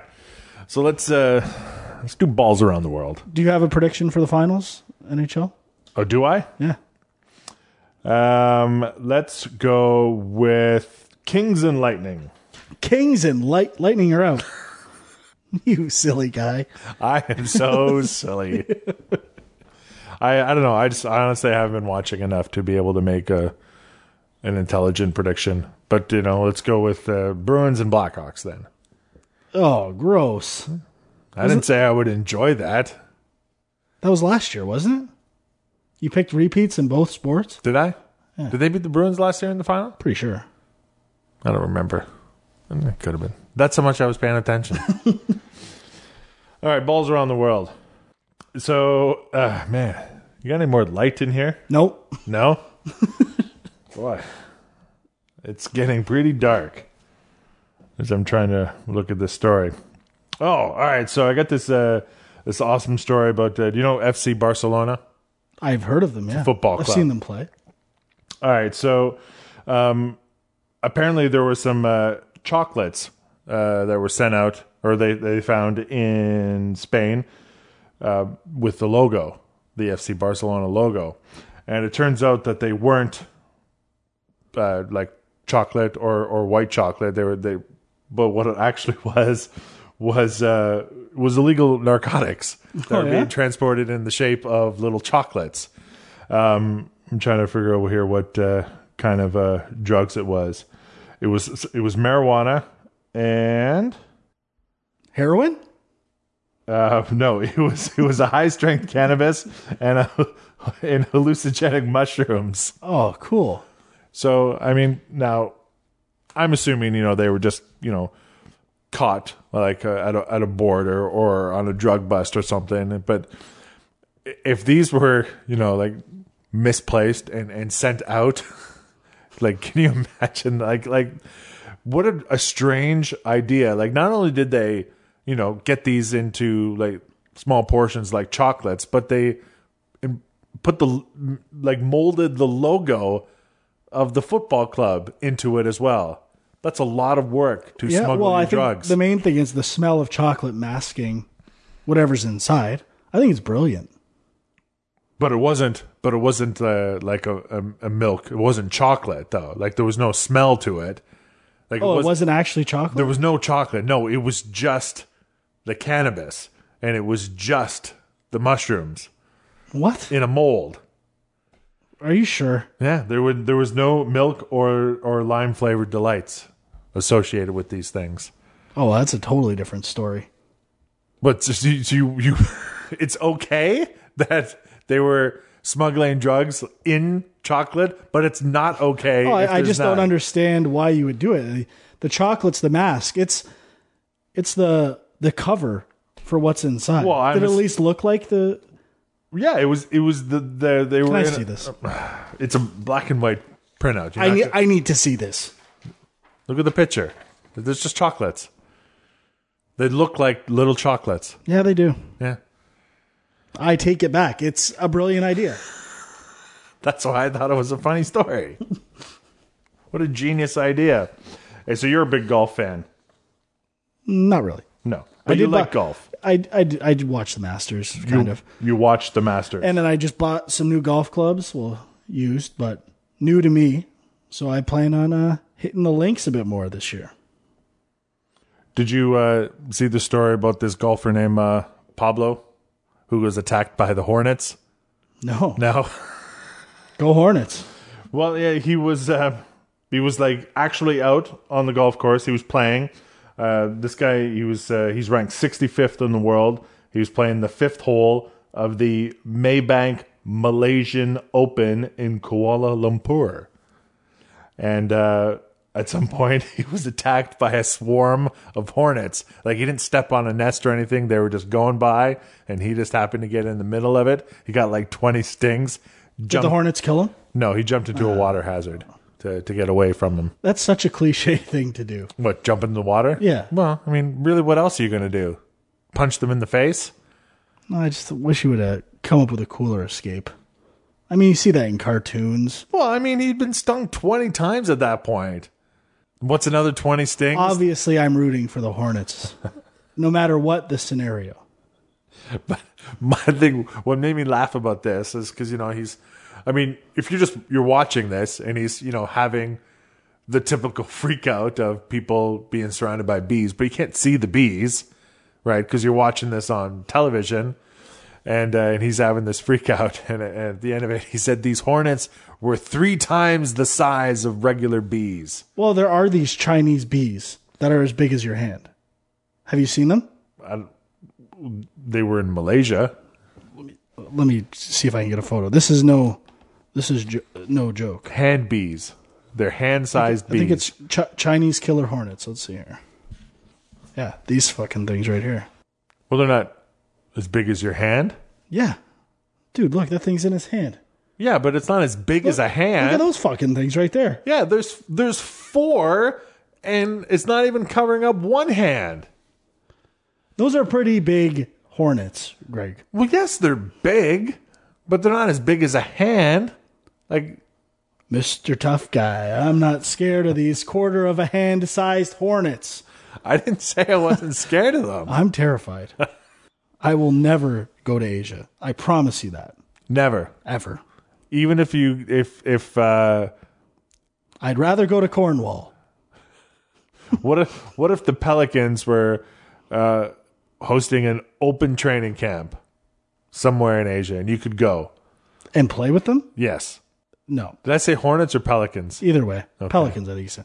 Well, no, not if it was those Hornets. No. I still don't think I'd go. You wouldn't go. No. What if you were personally invited by Anthony Davis? I'll think about it. You're that afraid of these Hornets? No, I just don't like Asia. Why? I don't know.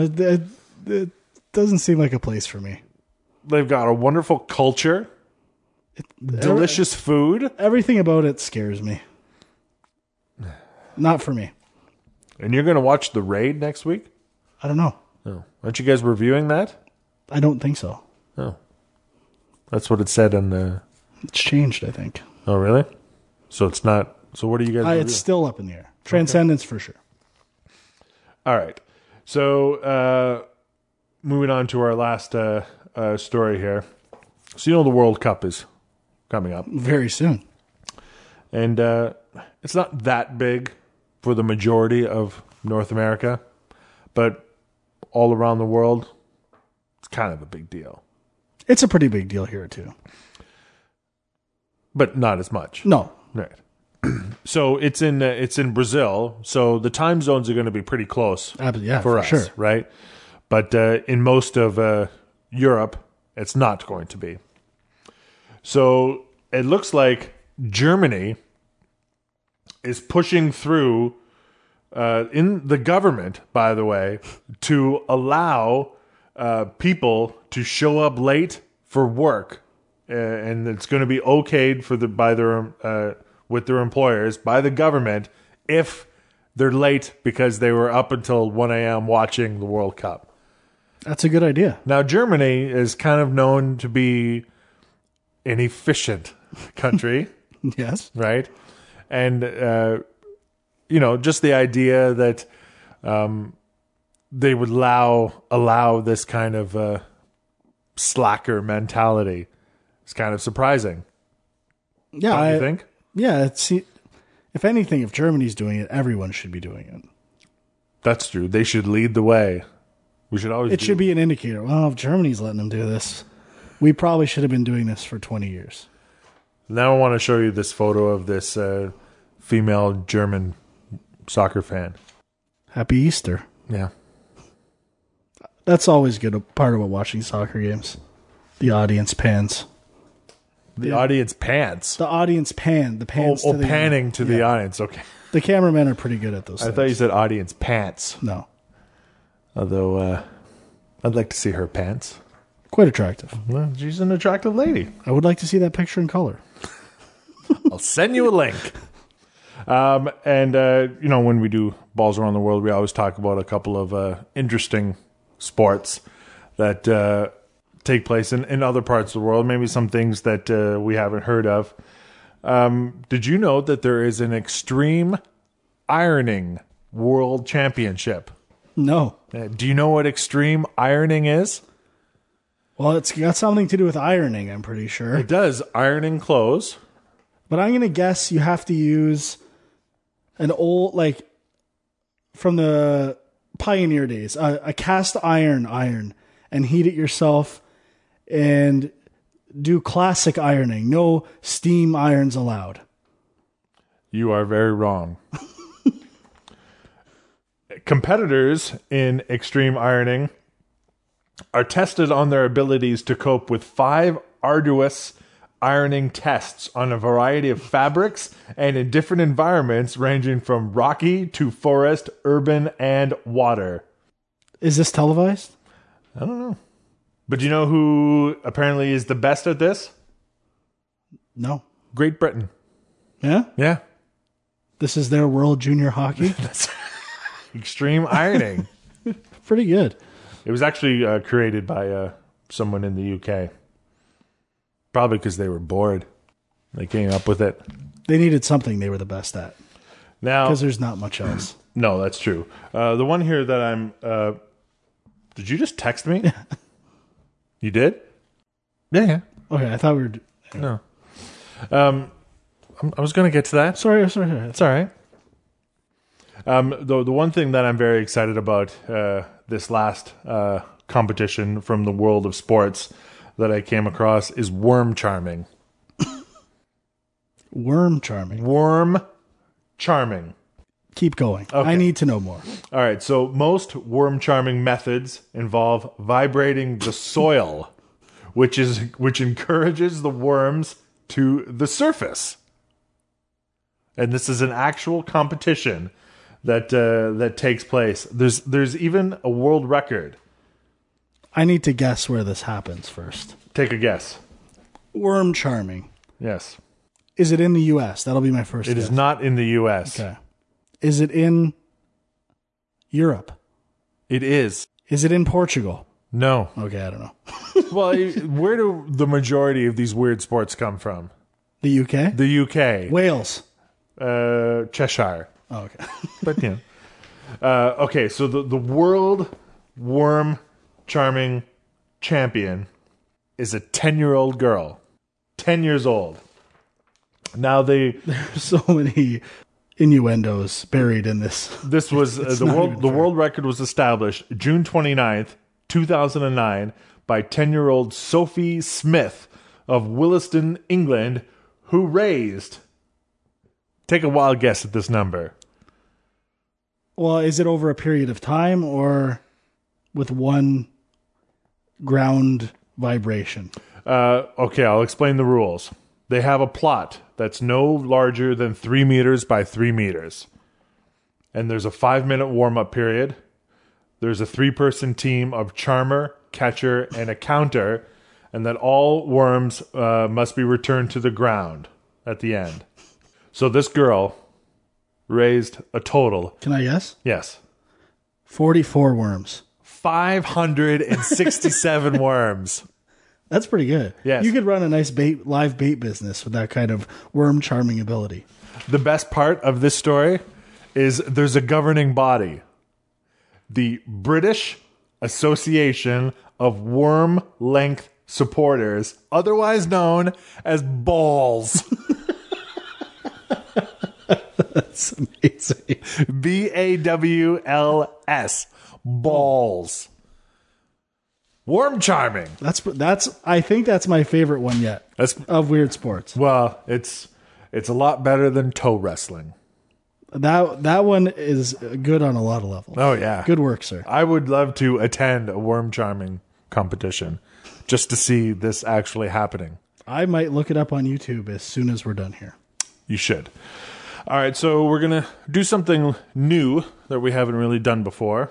Well, we kind of did the hockey sweater. But we're going to actually talk about a sports film. We're going to do a little review here for a film that's currently in theaters, starring the immortal Kevin Costner, the Jesus of actors for sports movies. Yes. And his new NFL film, Draft Day. Yeah, I had low expectations for Draft Day. Right.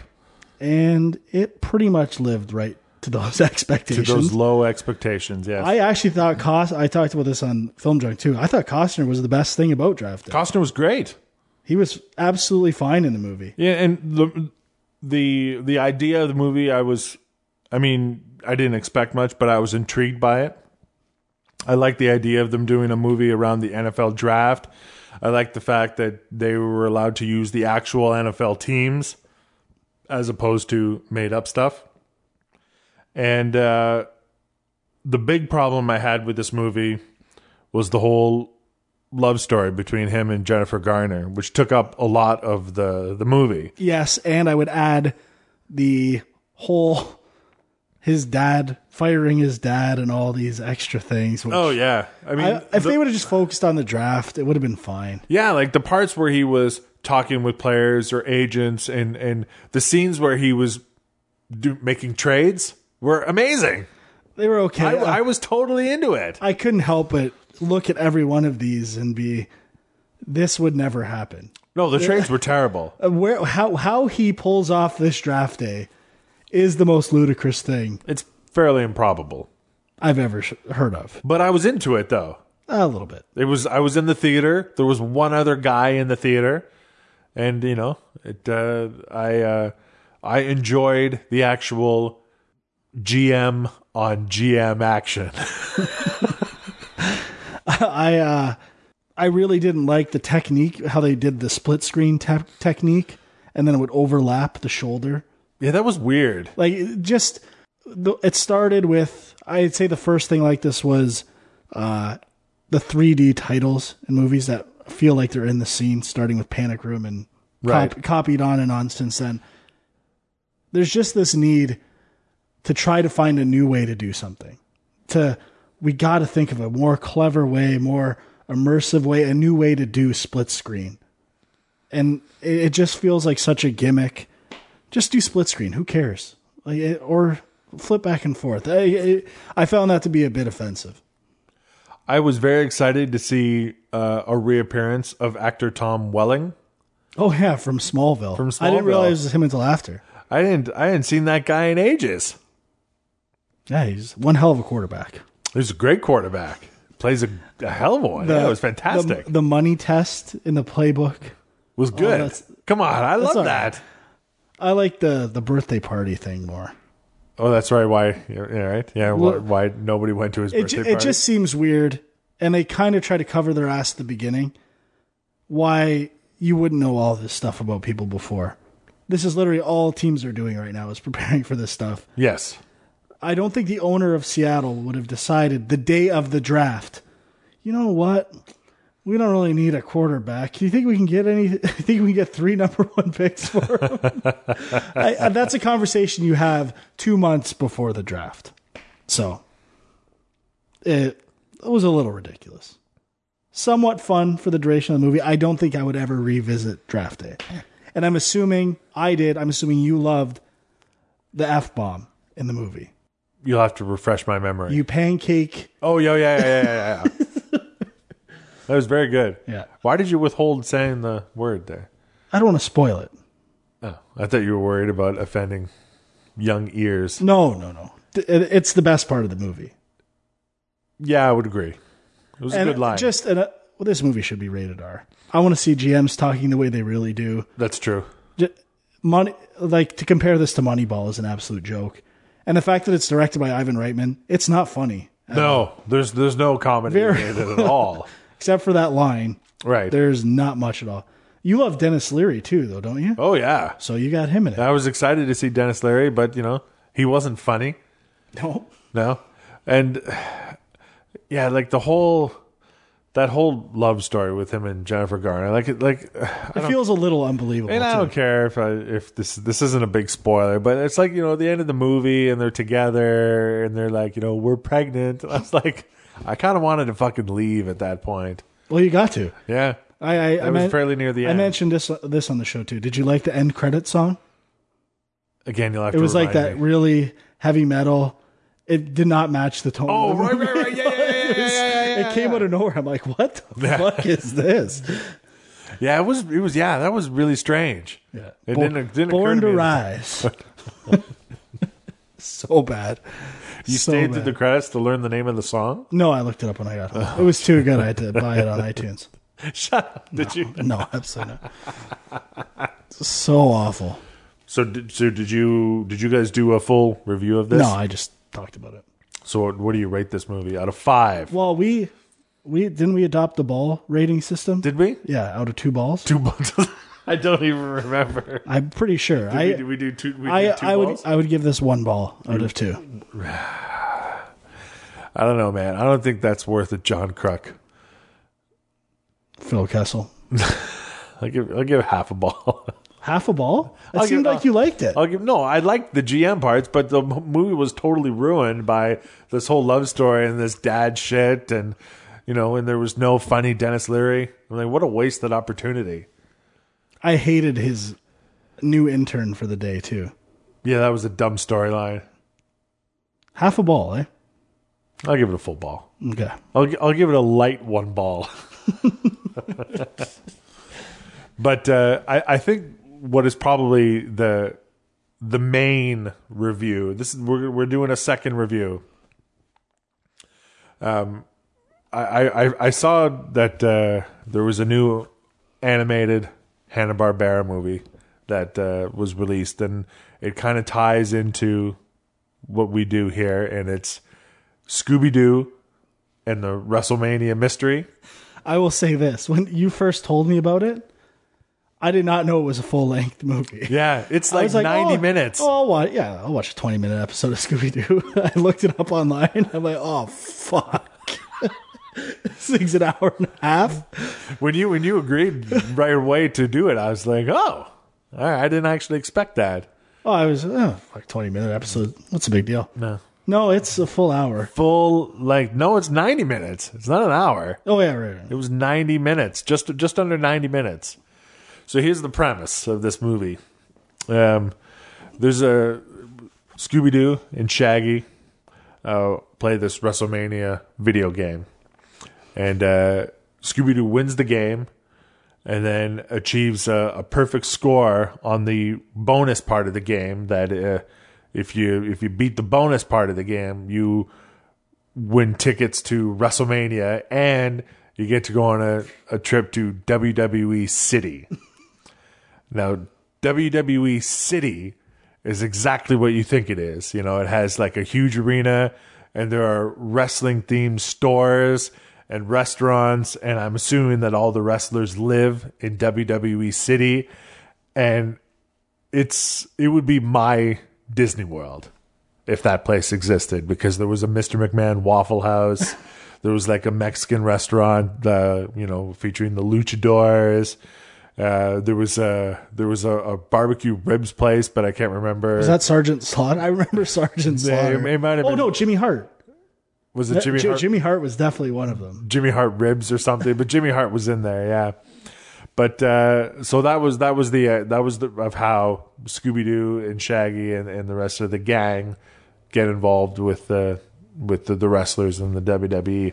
And then there's this, of course, there's a monster that's causing damage to WWE City, and there's the threat that they might have to cancel WrestleMania, which would be a terrible idea. The Ghost Bear. The Ghost Bear, that's right. Which didn't really look like a ghost or a bear. It was just kind of red and strange looking. It did fit what I remember Scooby-Doo being like, though. Right.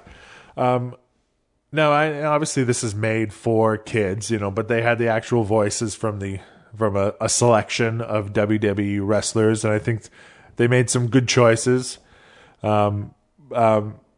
I did enjoy the fact that there was one small part at the beginning where the gang is driving in the Mystery Machine to WWE City, and the girls turn back to Shaggy and Scooby-Doo, who are sitting in the back, asking if they packed all their luggage. And they were like, luggage? And they turn, and the only thing they had filled the van with are snacks. Scooby snacks and cookies and potato chips. And then Daphne says something along the lines of, what are we going to do without our luggage? And Shaggy says, well, we all wear the same thing every day anyway. Which I thought that was pretty funny. Normally they don't point out that stuff. I actually didn't mind this at all. I enjoyed watching it. I think by the end it was wearing a little thin on me, right. But for the first half an hour, I agree that I was pretty self-aware. And it wasn't as bad as I thought it was going to be. It was, even the animation wasn't terrible. No. It was pretty good. I mean, like the story made sense. It was just like a long Scooby-Doo episode, and they had to band together with the wrestlers to try to solve the mystery of the ghost bear and to find out who was behind the mask. And of course they had the do you remember who the one voice was? Well, it was Charles S. Dutton. Charles S. Rock himself. He was the voice of Ghost Bear. But spoiler. No, that doesn't matter. It's a fucking Scooby-Doo cartoon. Who cares? But I already said that they solved the mystery. It's true. But they had Matthew Lillard doing the voice of Shaggy. Yeah, Daphne is reprising his role. Peach. Oh man. Yeah, I kind of figured you'd be a Velma guy. No, Velma in the live action movies, Velma is played by Linda Cardellini. Cardellini, sure. In that movie, Daphne and Velma are holding their own. Right. In the cartoons, it's all Daphne. No, all about Daphne. They acknowledge the Fred-Daphne relationship.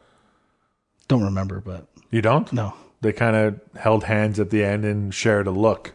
Oh, really? Yeah. No, I don't remember that. It was obviously not amazing. Better, funnier, at least in the first little bit. And then it got a little too into... Did you laugh at wear the same thing anyway? I may have lifted the left side of my lip. Come on, that was funny. I remember laughing at other stuff, but I don't remember what it was. I did like the ghost bear, though. It reminded me of one of my favorite personal Halloween costumes. Did you go as Ghost Bear? Close. What the fuck? I went as the ghost of the panda chef. And I put a ghost sheet on and a panda mask and a chef's hat and a wooden spoon. I think you've told me this before, and it still sounds It is the ridiculous. best Halloween costume ever. How old were you? 17. I need to resurrect that ghost one of these days. Ghost of the Panda Chef. I love that Halloween costume. So you were pretty close to Ghost Bear. Pandas, not bears technically, but we're playing in the same ballpark here. That's true. That's not bad. Same sport. But it was okay. I liked Vince McMahon as Vince McMahon was awesome. He was probably the best part of the movie. He was excellent. I wish if this would have been with wrestlers that I liked when I was a kid, like Hulk Hogan's Rock and Roll Wrestling. Right. I think I would have liked it a lot more. And it was called Hulk Hogan's Rock and Wrestling. Oh, pardon me. Yeah. I had the sticker book. Oh, fair enough. Panini? That was Diamond, actually. What? Now I get my revenge. So you should be watching Legends House then. If I will probably get the WWE Network when it comes to Canada. So you never know. Right. I think you would enjoy Legends House. Okay. How many episodes am I catching up on a lot there? Just 2 so far. Oh, I might check it out. Yeah. Who's in the house? Roddy Piper, Hillbilly Jim, Jimmy Hart, Hacksaw Jim Duggan. Well, that's 3 Jims in a row. Pat Patterson, Howard Finkel, Mean Gene Okerlund. I do need to watch. And there's one more. There's got to be one more wrestler. Please say Coco. Or is Coco Beware dead? No, he's alive, but he's not in this. Is there any black person in this house? Tony Atlas. Tony Atlas. Okay. I don't know who Tony Atlas is. You don't know who Tony Atlas is? No. Really? He was like the first African American to hold a championship belt in the WWE or WWF. He was tag team champion with Rocky Johnson. I think it's before my time. Who was The Rock's father. Before my time. Oh. But he came back in the 90s as Saba Simba, a very, very stereotypical African character. I kind of remember that. Yeah. I prefer Papa Shango. Well, come on. It's like comparing apples and oranges. Papa Shango is a sweet, delicious orange. The other observation I had was, when did Scooby-Doo start speaking full sentences? I think he's been doing that for a while. He's literally talking in this movie. I remember him saying Shaggy and Ruh-roh. I don't remember him literally speaking. I do remember that. Yeah? Yeah. Okay. He's a speaker. But so right now they're working on they're animating a second Hanna-Barbera WWE collaboration involving the Flintstones. Really? Yes. I don't know. We'll see. Can it live up to this one? I'm not sure. I don't know. This one was pretty good. I hope they pick someone a little more charismatic than John Cena for the lead. But he's their number one guy for kids and for merchandise. Of course, he's going to be the lead guy. Him and Triple H, they're why I don't care about wrestling anymore. Guys like that. I need characters. That's why they had Brodus Clay and Santino Marella and Sin Cara, the luchador, who didn't Those speak. people mean nothing to me. You don't know. No. You hadn't heard of any of those guys before. Not really. The Miz? I had heard of The Miz at the beginning. Kane? You know Kane. Oh, I know. I do know Kane. All right. So you were happy to see Kane. He was right at the beginning. And the end. And at the end. But I mean, I never loved Kane. Okay. Not going to lie. Yeah.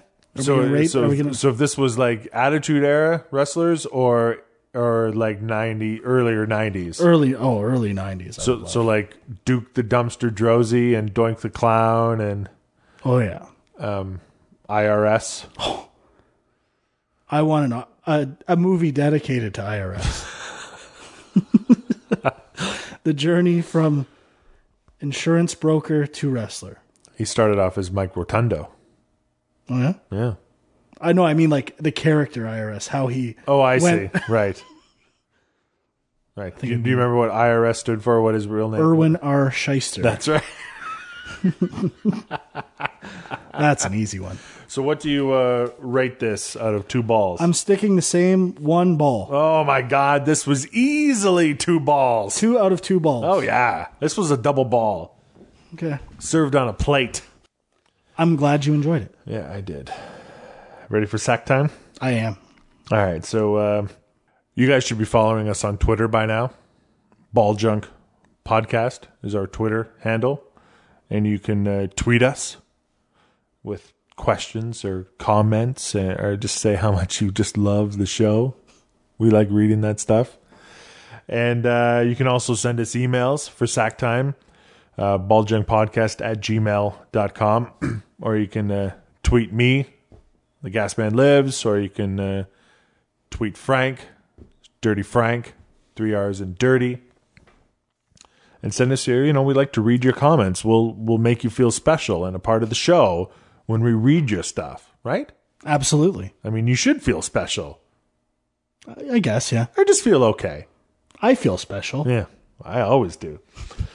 All right, sack time. This is an email from, I would say, a long-time Film Junk fan, Casper, who is, I thank him for moving along into the ball zone and becoming a ball handler and listening to our show and even sending us some feedback. So he's done some kind of quick fire questions. So I'm gonna. Am I gonna give them to you, or are you giving? No. I'll give him. We'll talk. We'll both do them. Okay.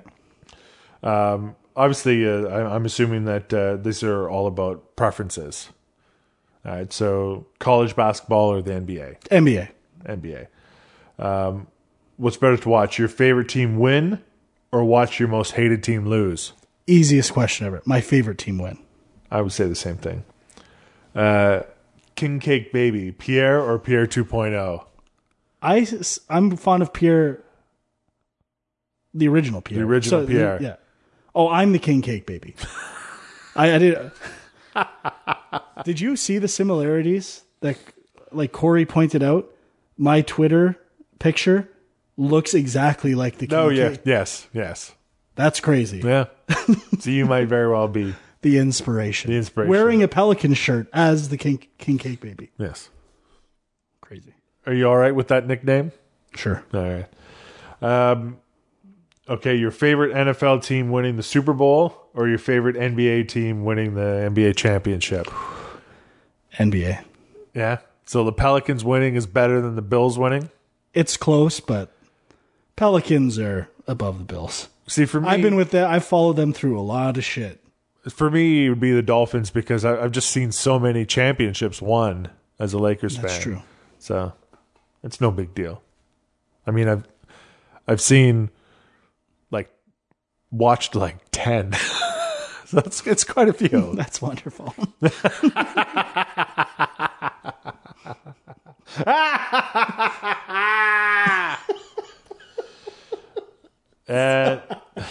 What? And the last one here, unsalted and unbuttered popcorn or a hot dog that smells like it might be too old? Unsalted, unbuttered popcorn.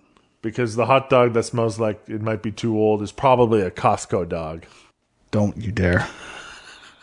I'm not shy from eating old hot dogs either. I just love popcorn that much. That's why you love the Costco dogs. If you want something fresh and delicious, you get an IKEA dog. OKC tied this game. What the fuck? Yeah, less than 20 seconds to go. That was a pretty monster dunk. Tony out. Sorry. It's well timed. All right. Question from Stephen Carpenter. Regular emailer. And he actually felt bad that last episode he didn't get a question in on time. I was mad at him. Well, I told him we were all disappointed in him. It is now a 4-point game for Memphis. Greetings, Gregory and Franklin. Is Franklin your actual? No. It isn't, is it? Just Frank. It's Frankbert. Just Frank. Just Frank. It was almost Francis. My mom changed it on the way to City Hall. Would you ever want to live in Frankfurt? Yeah, maybe. I love that Germany has a Hamburg and a Frankfurt as cities. That is pretty good. It is pretty good. I hope you guys are doing well. Sorry for not sending in a question for the last episode. I've been super busy with school. Like, no one gives a shit about your problems, right? Nobody does. No. He inappropriately labeled a gray blue heron a pelican earlier today. So he's in the doghouse. Jesus Christ. You and your birds. This morning, head coach of the New York Knicks, Mike Woodson, was fired. He was fired, along with his entire coaching staff. Apparently, Steve Kerr is expecting to be offered the Knicks head coaching job and would accept it if asked. Do you think the Knicks will end up hiring Kerr? And how do you think he would do, since he has absolutely zero professional coaching experience? I kind of think they are going to hire him. They will. I think so. Who should they hire? We both know the answer. Jeff Van Gundy needs to come back. Yes. With his assistant coach, Charles Oakley. That's who you would want? That would be amazing. But, yeah, Steve Kerr, he was a GM. Let's not forget that. Yep. He is very close with Phil Jackson. Very. It could happen. Probably will happen. I would think so. I'd be more surprised if it didn't happen. Yeah. As long as Phil doesn't actually coach that team, I'm all right with him being there. It's such a joke, that whole Phil Jackson thing. It's the worst. That they would bring him in? Oh, what they're paying him. It's a lot of money. I want him to coach that shit team, and I want him to end them like they did again this year. When he won't be when he doesn't have the best players in the NBA, like Michael Jordan and Shaq. And Kobe Bryant. No. And Kobe Bryant. Scottie Pippen. Like, the guy always had talent. He is a hack. He's a pretty good coach. I don't think so. The triangle is genius. I guess, yeah. But I agree. I think they will hire Kerr. And you know what? I mean, if the Knicks are bad, it won't be because of Steve Kerr. Because right now they have a terrible team. It'll be the reason it always is. Carmelo Anthony and J.R. Smith. Probably.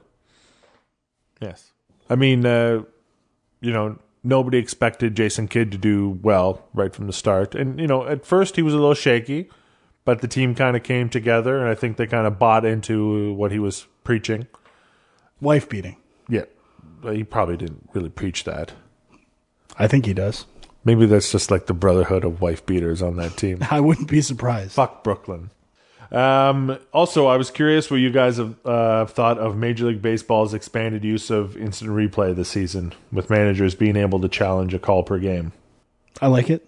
There's still some big problems with it. I've been reading about it. I haven't seen specific examples.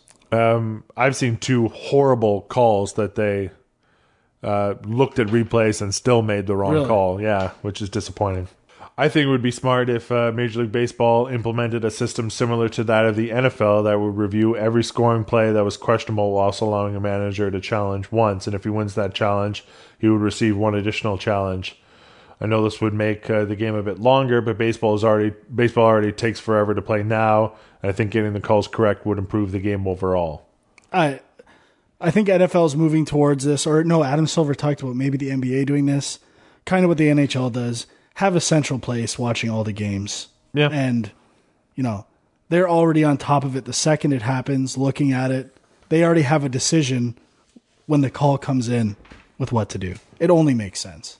These places make billions of dollars. They can pay someone $100,000 a year to do that job or whatever it is. A few guys, $100,000. I would agree. I think that they do need to have, because the NHL does it a better way than they do. Yeah. Sorry. So we've got the Russell Westbrook had a 4-point play, just like. Well, yeah, I kind of saw it out of my peripheral here. So Memphis and OKC are tied. There's less than 5 seconds left to go in the game. Did they just call a foul on Memphis for that punch? They didn't. No. Okay.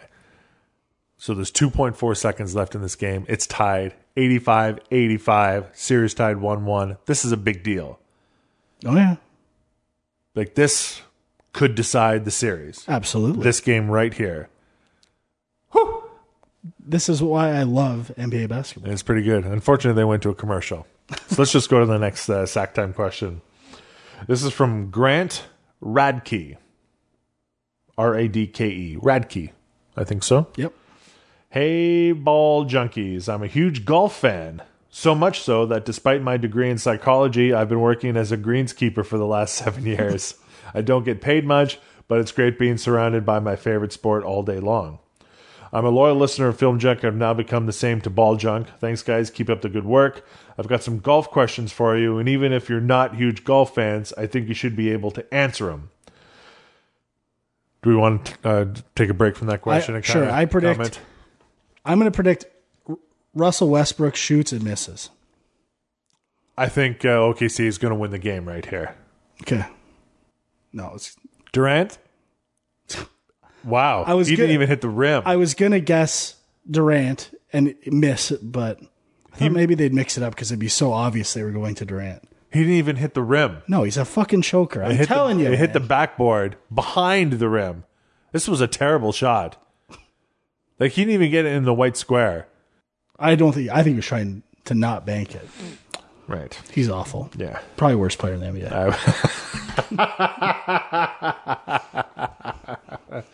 All right, back to Grant's question. I grew up watching Tiger Woods dominate the PGA, and I've always been a huge fan of his. I'm still a fan of his to this day. I don't care about his personal life. I love him for his golf skills, although I will say his ex-wife is one of the hottest pieces of ass out there. What was he thinking? Anyways, as you probably know, he's not nearly as dominant on the tour as he once was, allowing other golfers to start winning. However, since Woods' fall from grace, I've noticed that no one in particular has even come close to his dominance. Nowadays, it seems that almost every week some guy I've never heard of wins, like Charles Schwartzel. I just added that in. And I find myself a lot less interested in watching golf because I don't know most of the competitors. So here are my questions. How important are superstars in the PGA? I'll be contrarian. I prefer when there's no superstars. I hate when I have to see every shot Tiger takes, every shot Phil Mickelson takes. I just want to be cutting to the best shots. Show me the leaders. Show me amazing shots out there that day. I do not need my life focused on the same two guys all the time, especially when they're in 10th place. I don't know a lot about golf. I only ever played once in my life, and I won, and I retired, undefeated. And this is a legitimate question, and is probably indicative of how much I know about golf right now. But is Tom Lehman still playing? Not to my knowledge. Okay, that's one guy I remember. But I watched the Masters, and my favorite all-time golfer is Fred Couples, and he's always amazing at the Masters. And Payne Stewart is still deceased. Correct. Okay. He had awesome clothing. All the NFL teams. And then what did he switch to? I can't remember. He played for all the NFL teams? No, his clothes would be endorsed by the NFL. Do you enjoy the wide variety of winners? So you do. I kind of care about. I do not like Bubba Watson, who won the Masters. Love Duffner. Don't have a ton of favorites right now. Do you like Charles Schwartzel? Not really. Okay. He won the Masters, I think. Do not like Sergio Garcia one bit. Okay. I don't mind Tiger, though. I like Tiger. I don't like the way golf telecasts are obsessed with him. How do you feel about the guy from Parks and Rec? Huh? Adam Scott. Oh, not crazy about him. No, I can't either. I really hate a lot of them. I think a lot of fans tend to root for the guys who just seem the most regular. Like why can't I think of his name right now? The John Daly's of the world. Right. And it kind of makes you think you could do it even though you have no chance. And I like the regular guys. That's why I like Duffner. So then this question probably answers itself as well. Would more big names encourage you to watch more PGA? Well, actually, that one's more towards me because if you don't follow golf, no. No. I just don't find it exciting at all. Thanks, guys. Love the show. Keep ballin'. Grant from Cambridge, Ontario. Nice.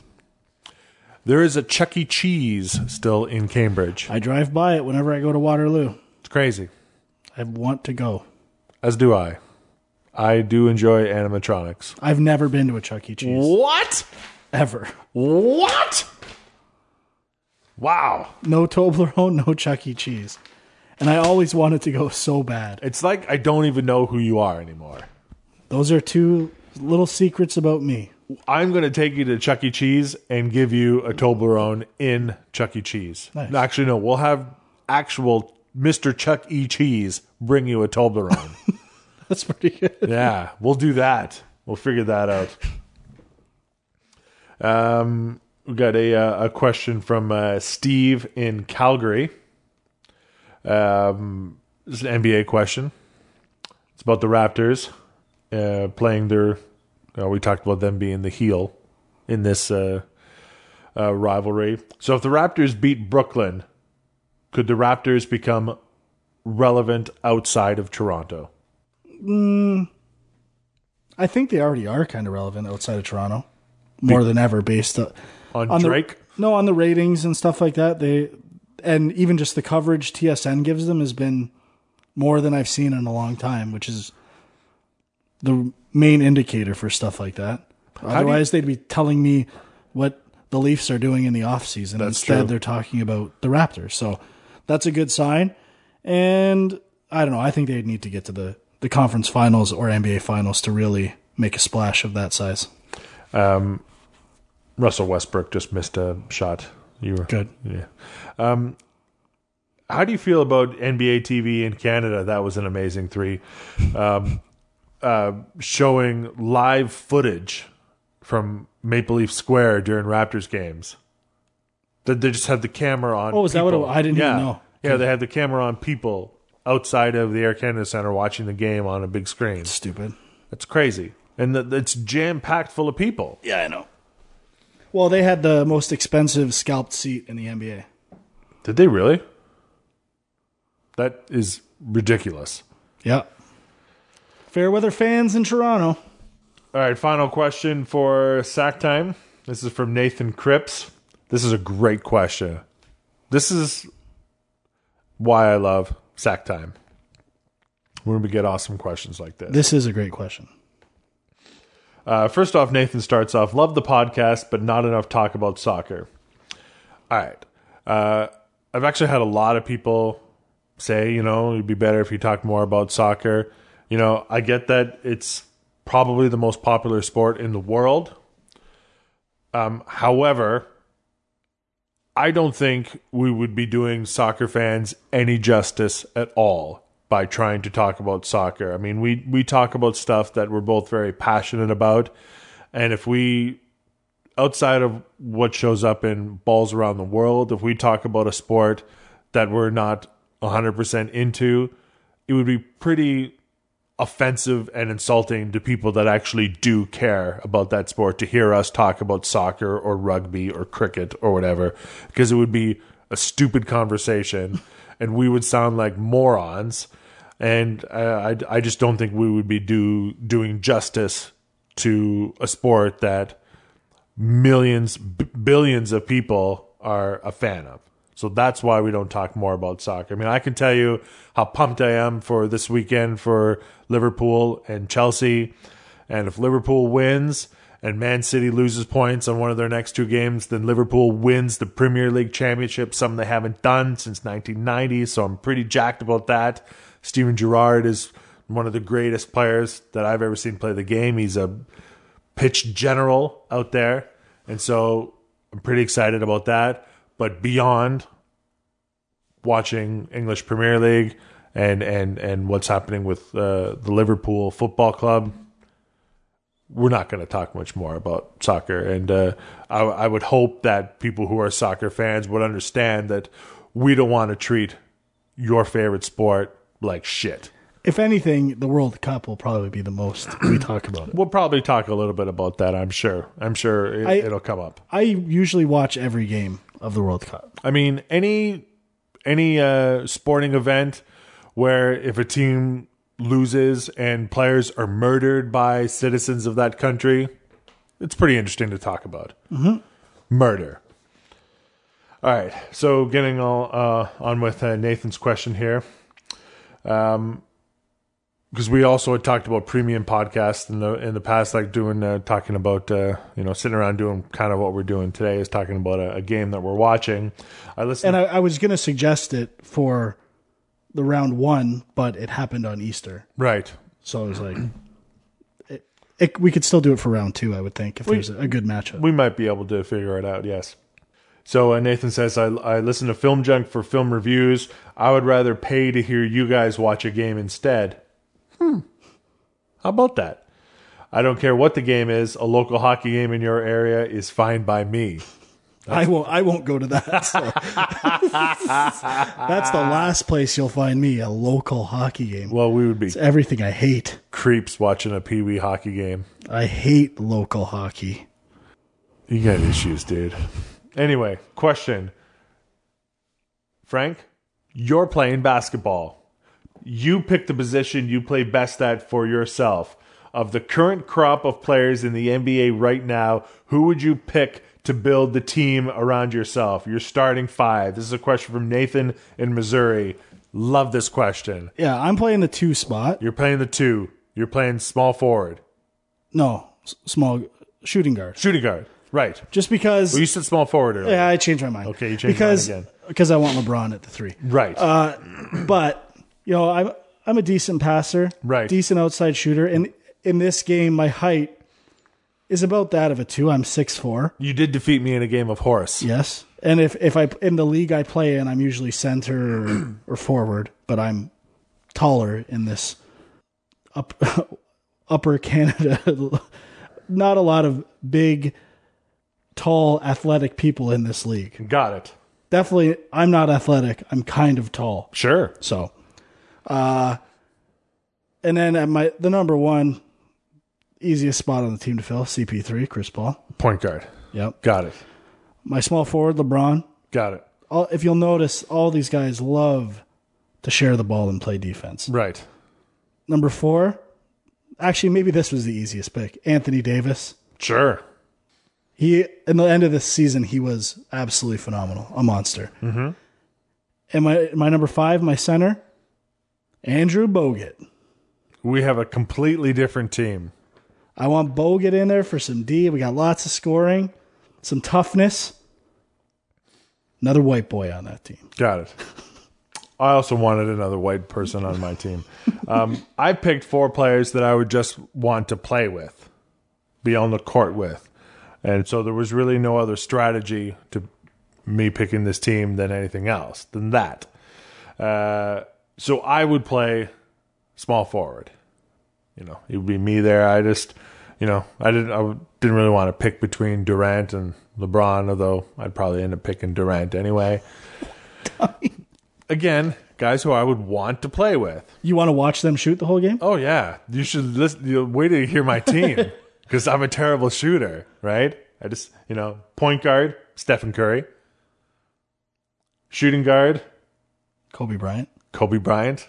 Obviously. My power forward is Dirk. Oh, my God. And my center's Noah. That's a pretty good pick. He'd lead your team in assists.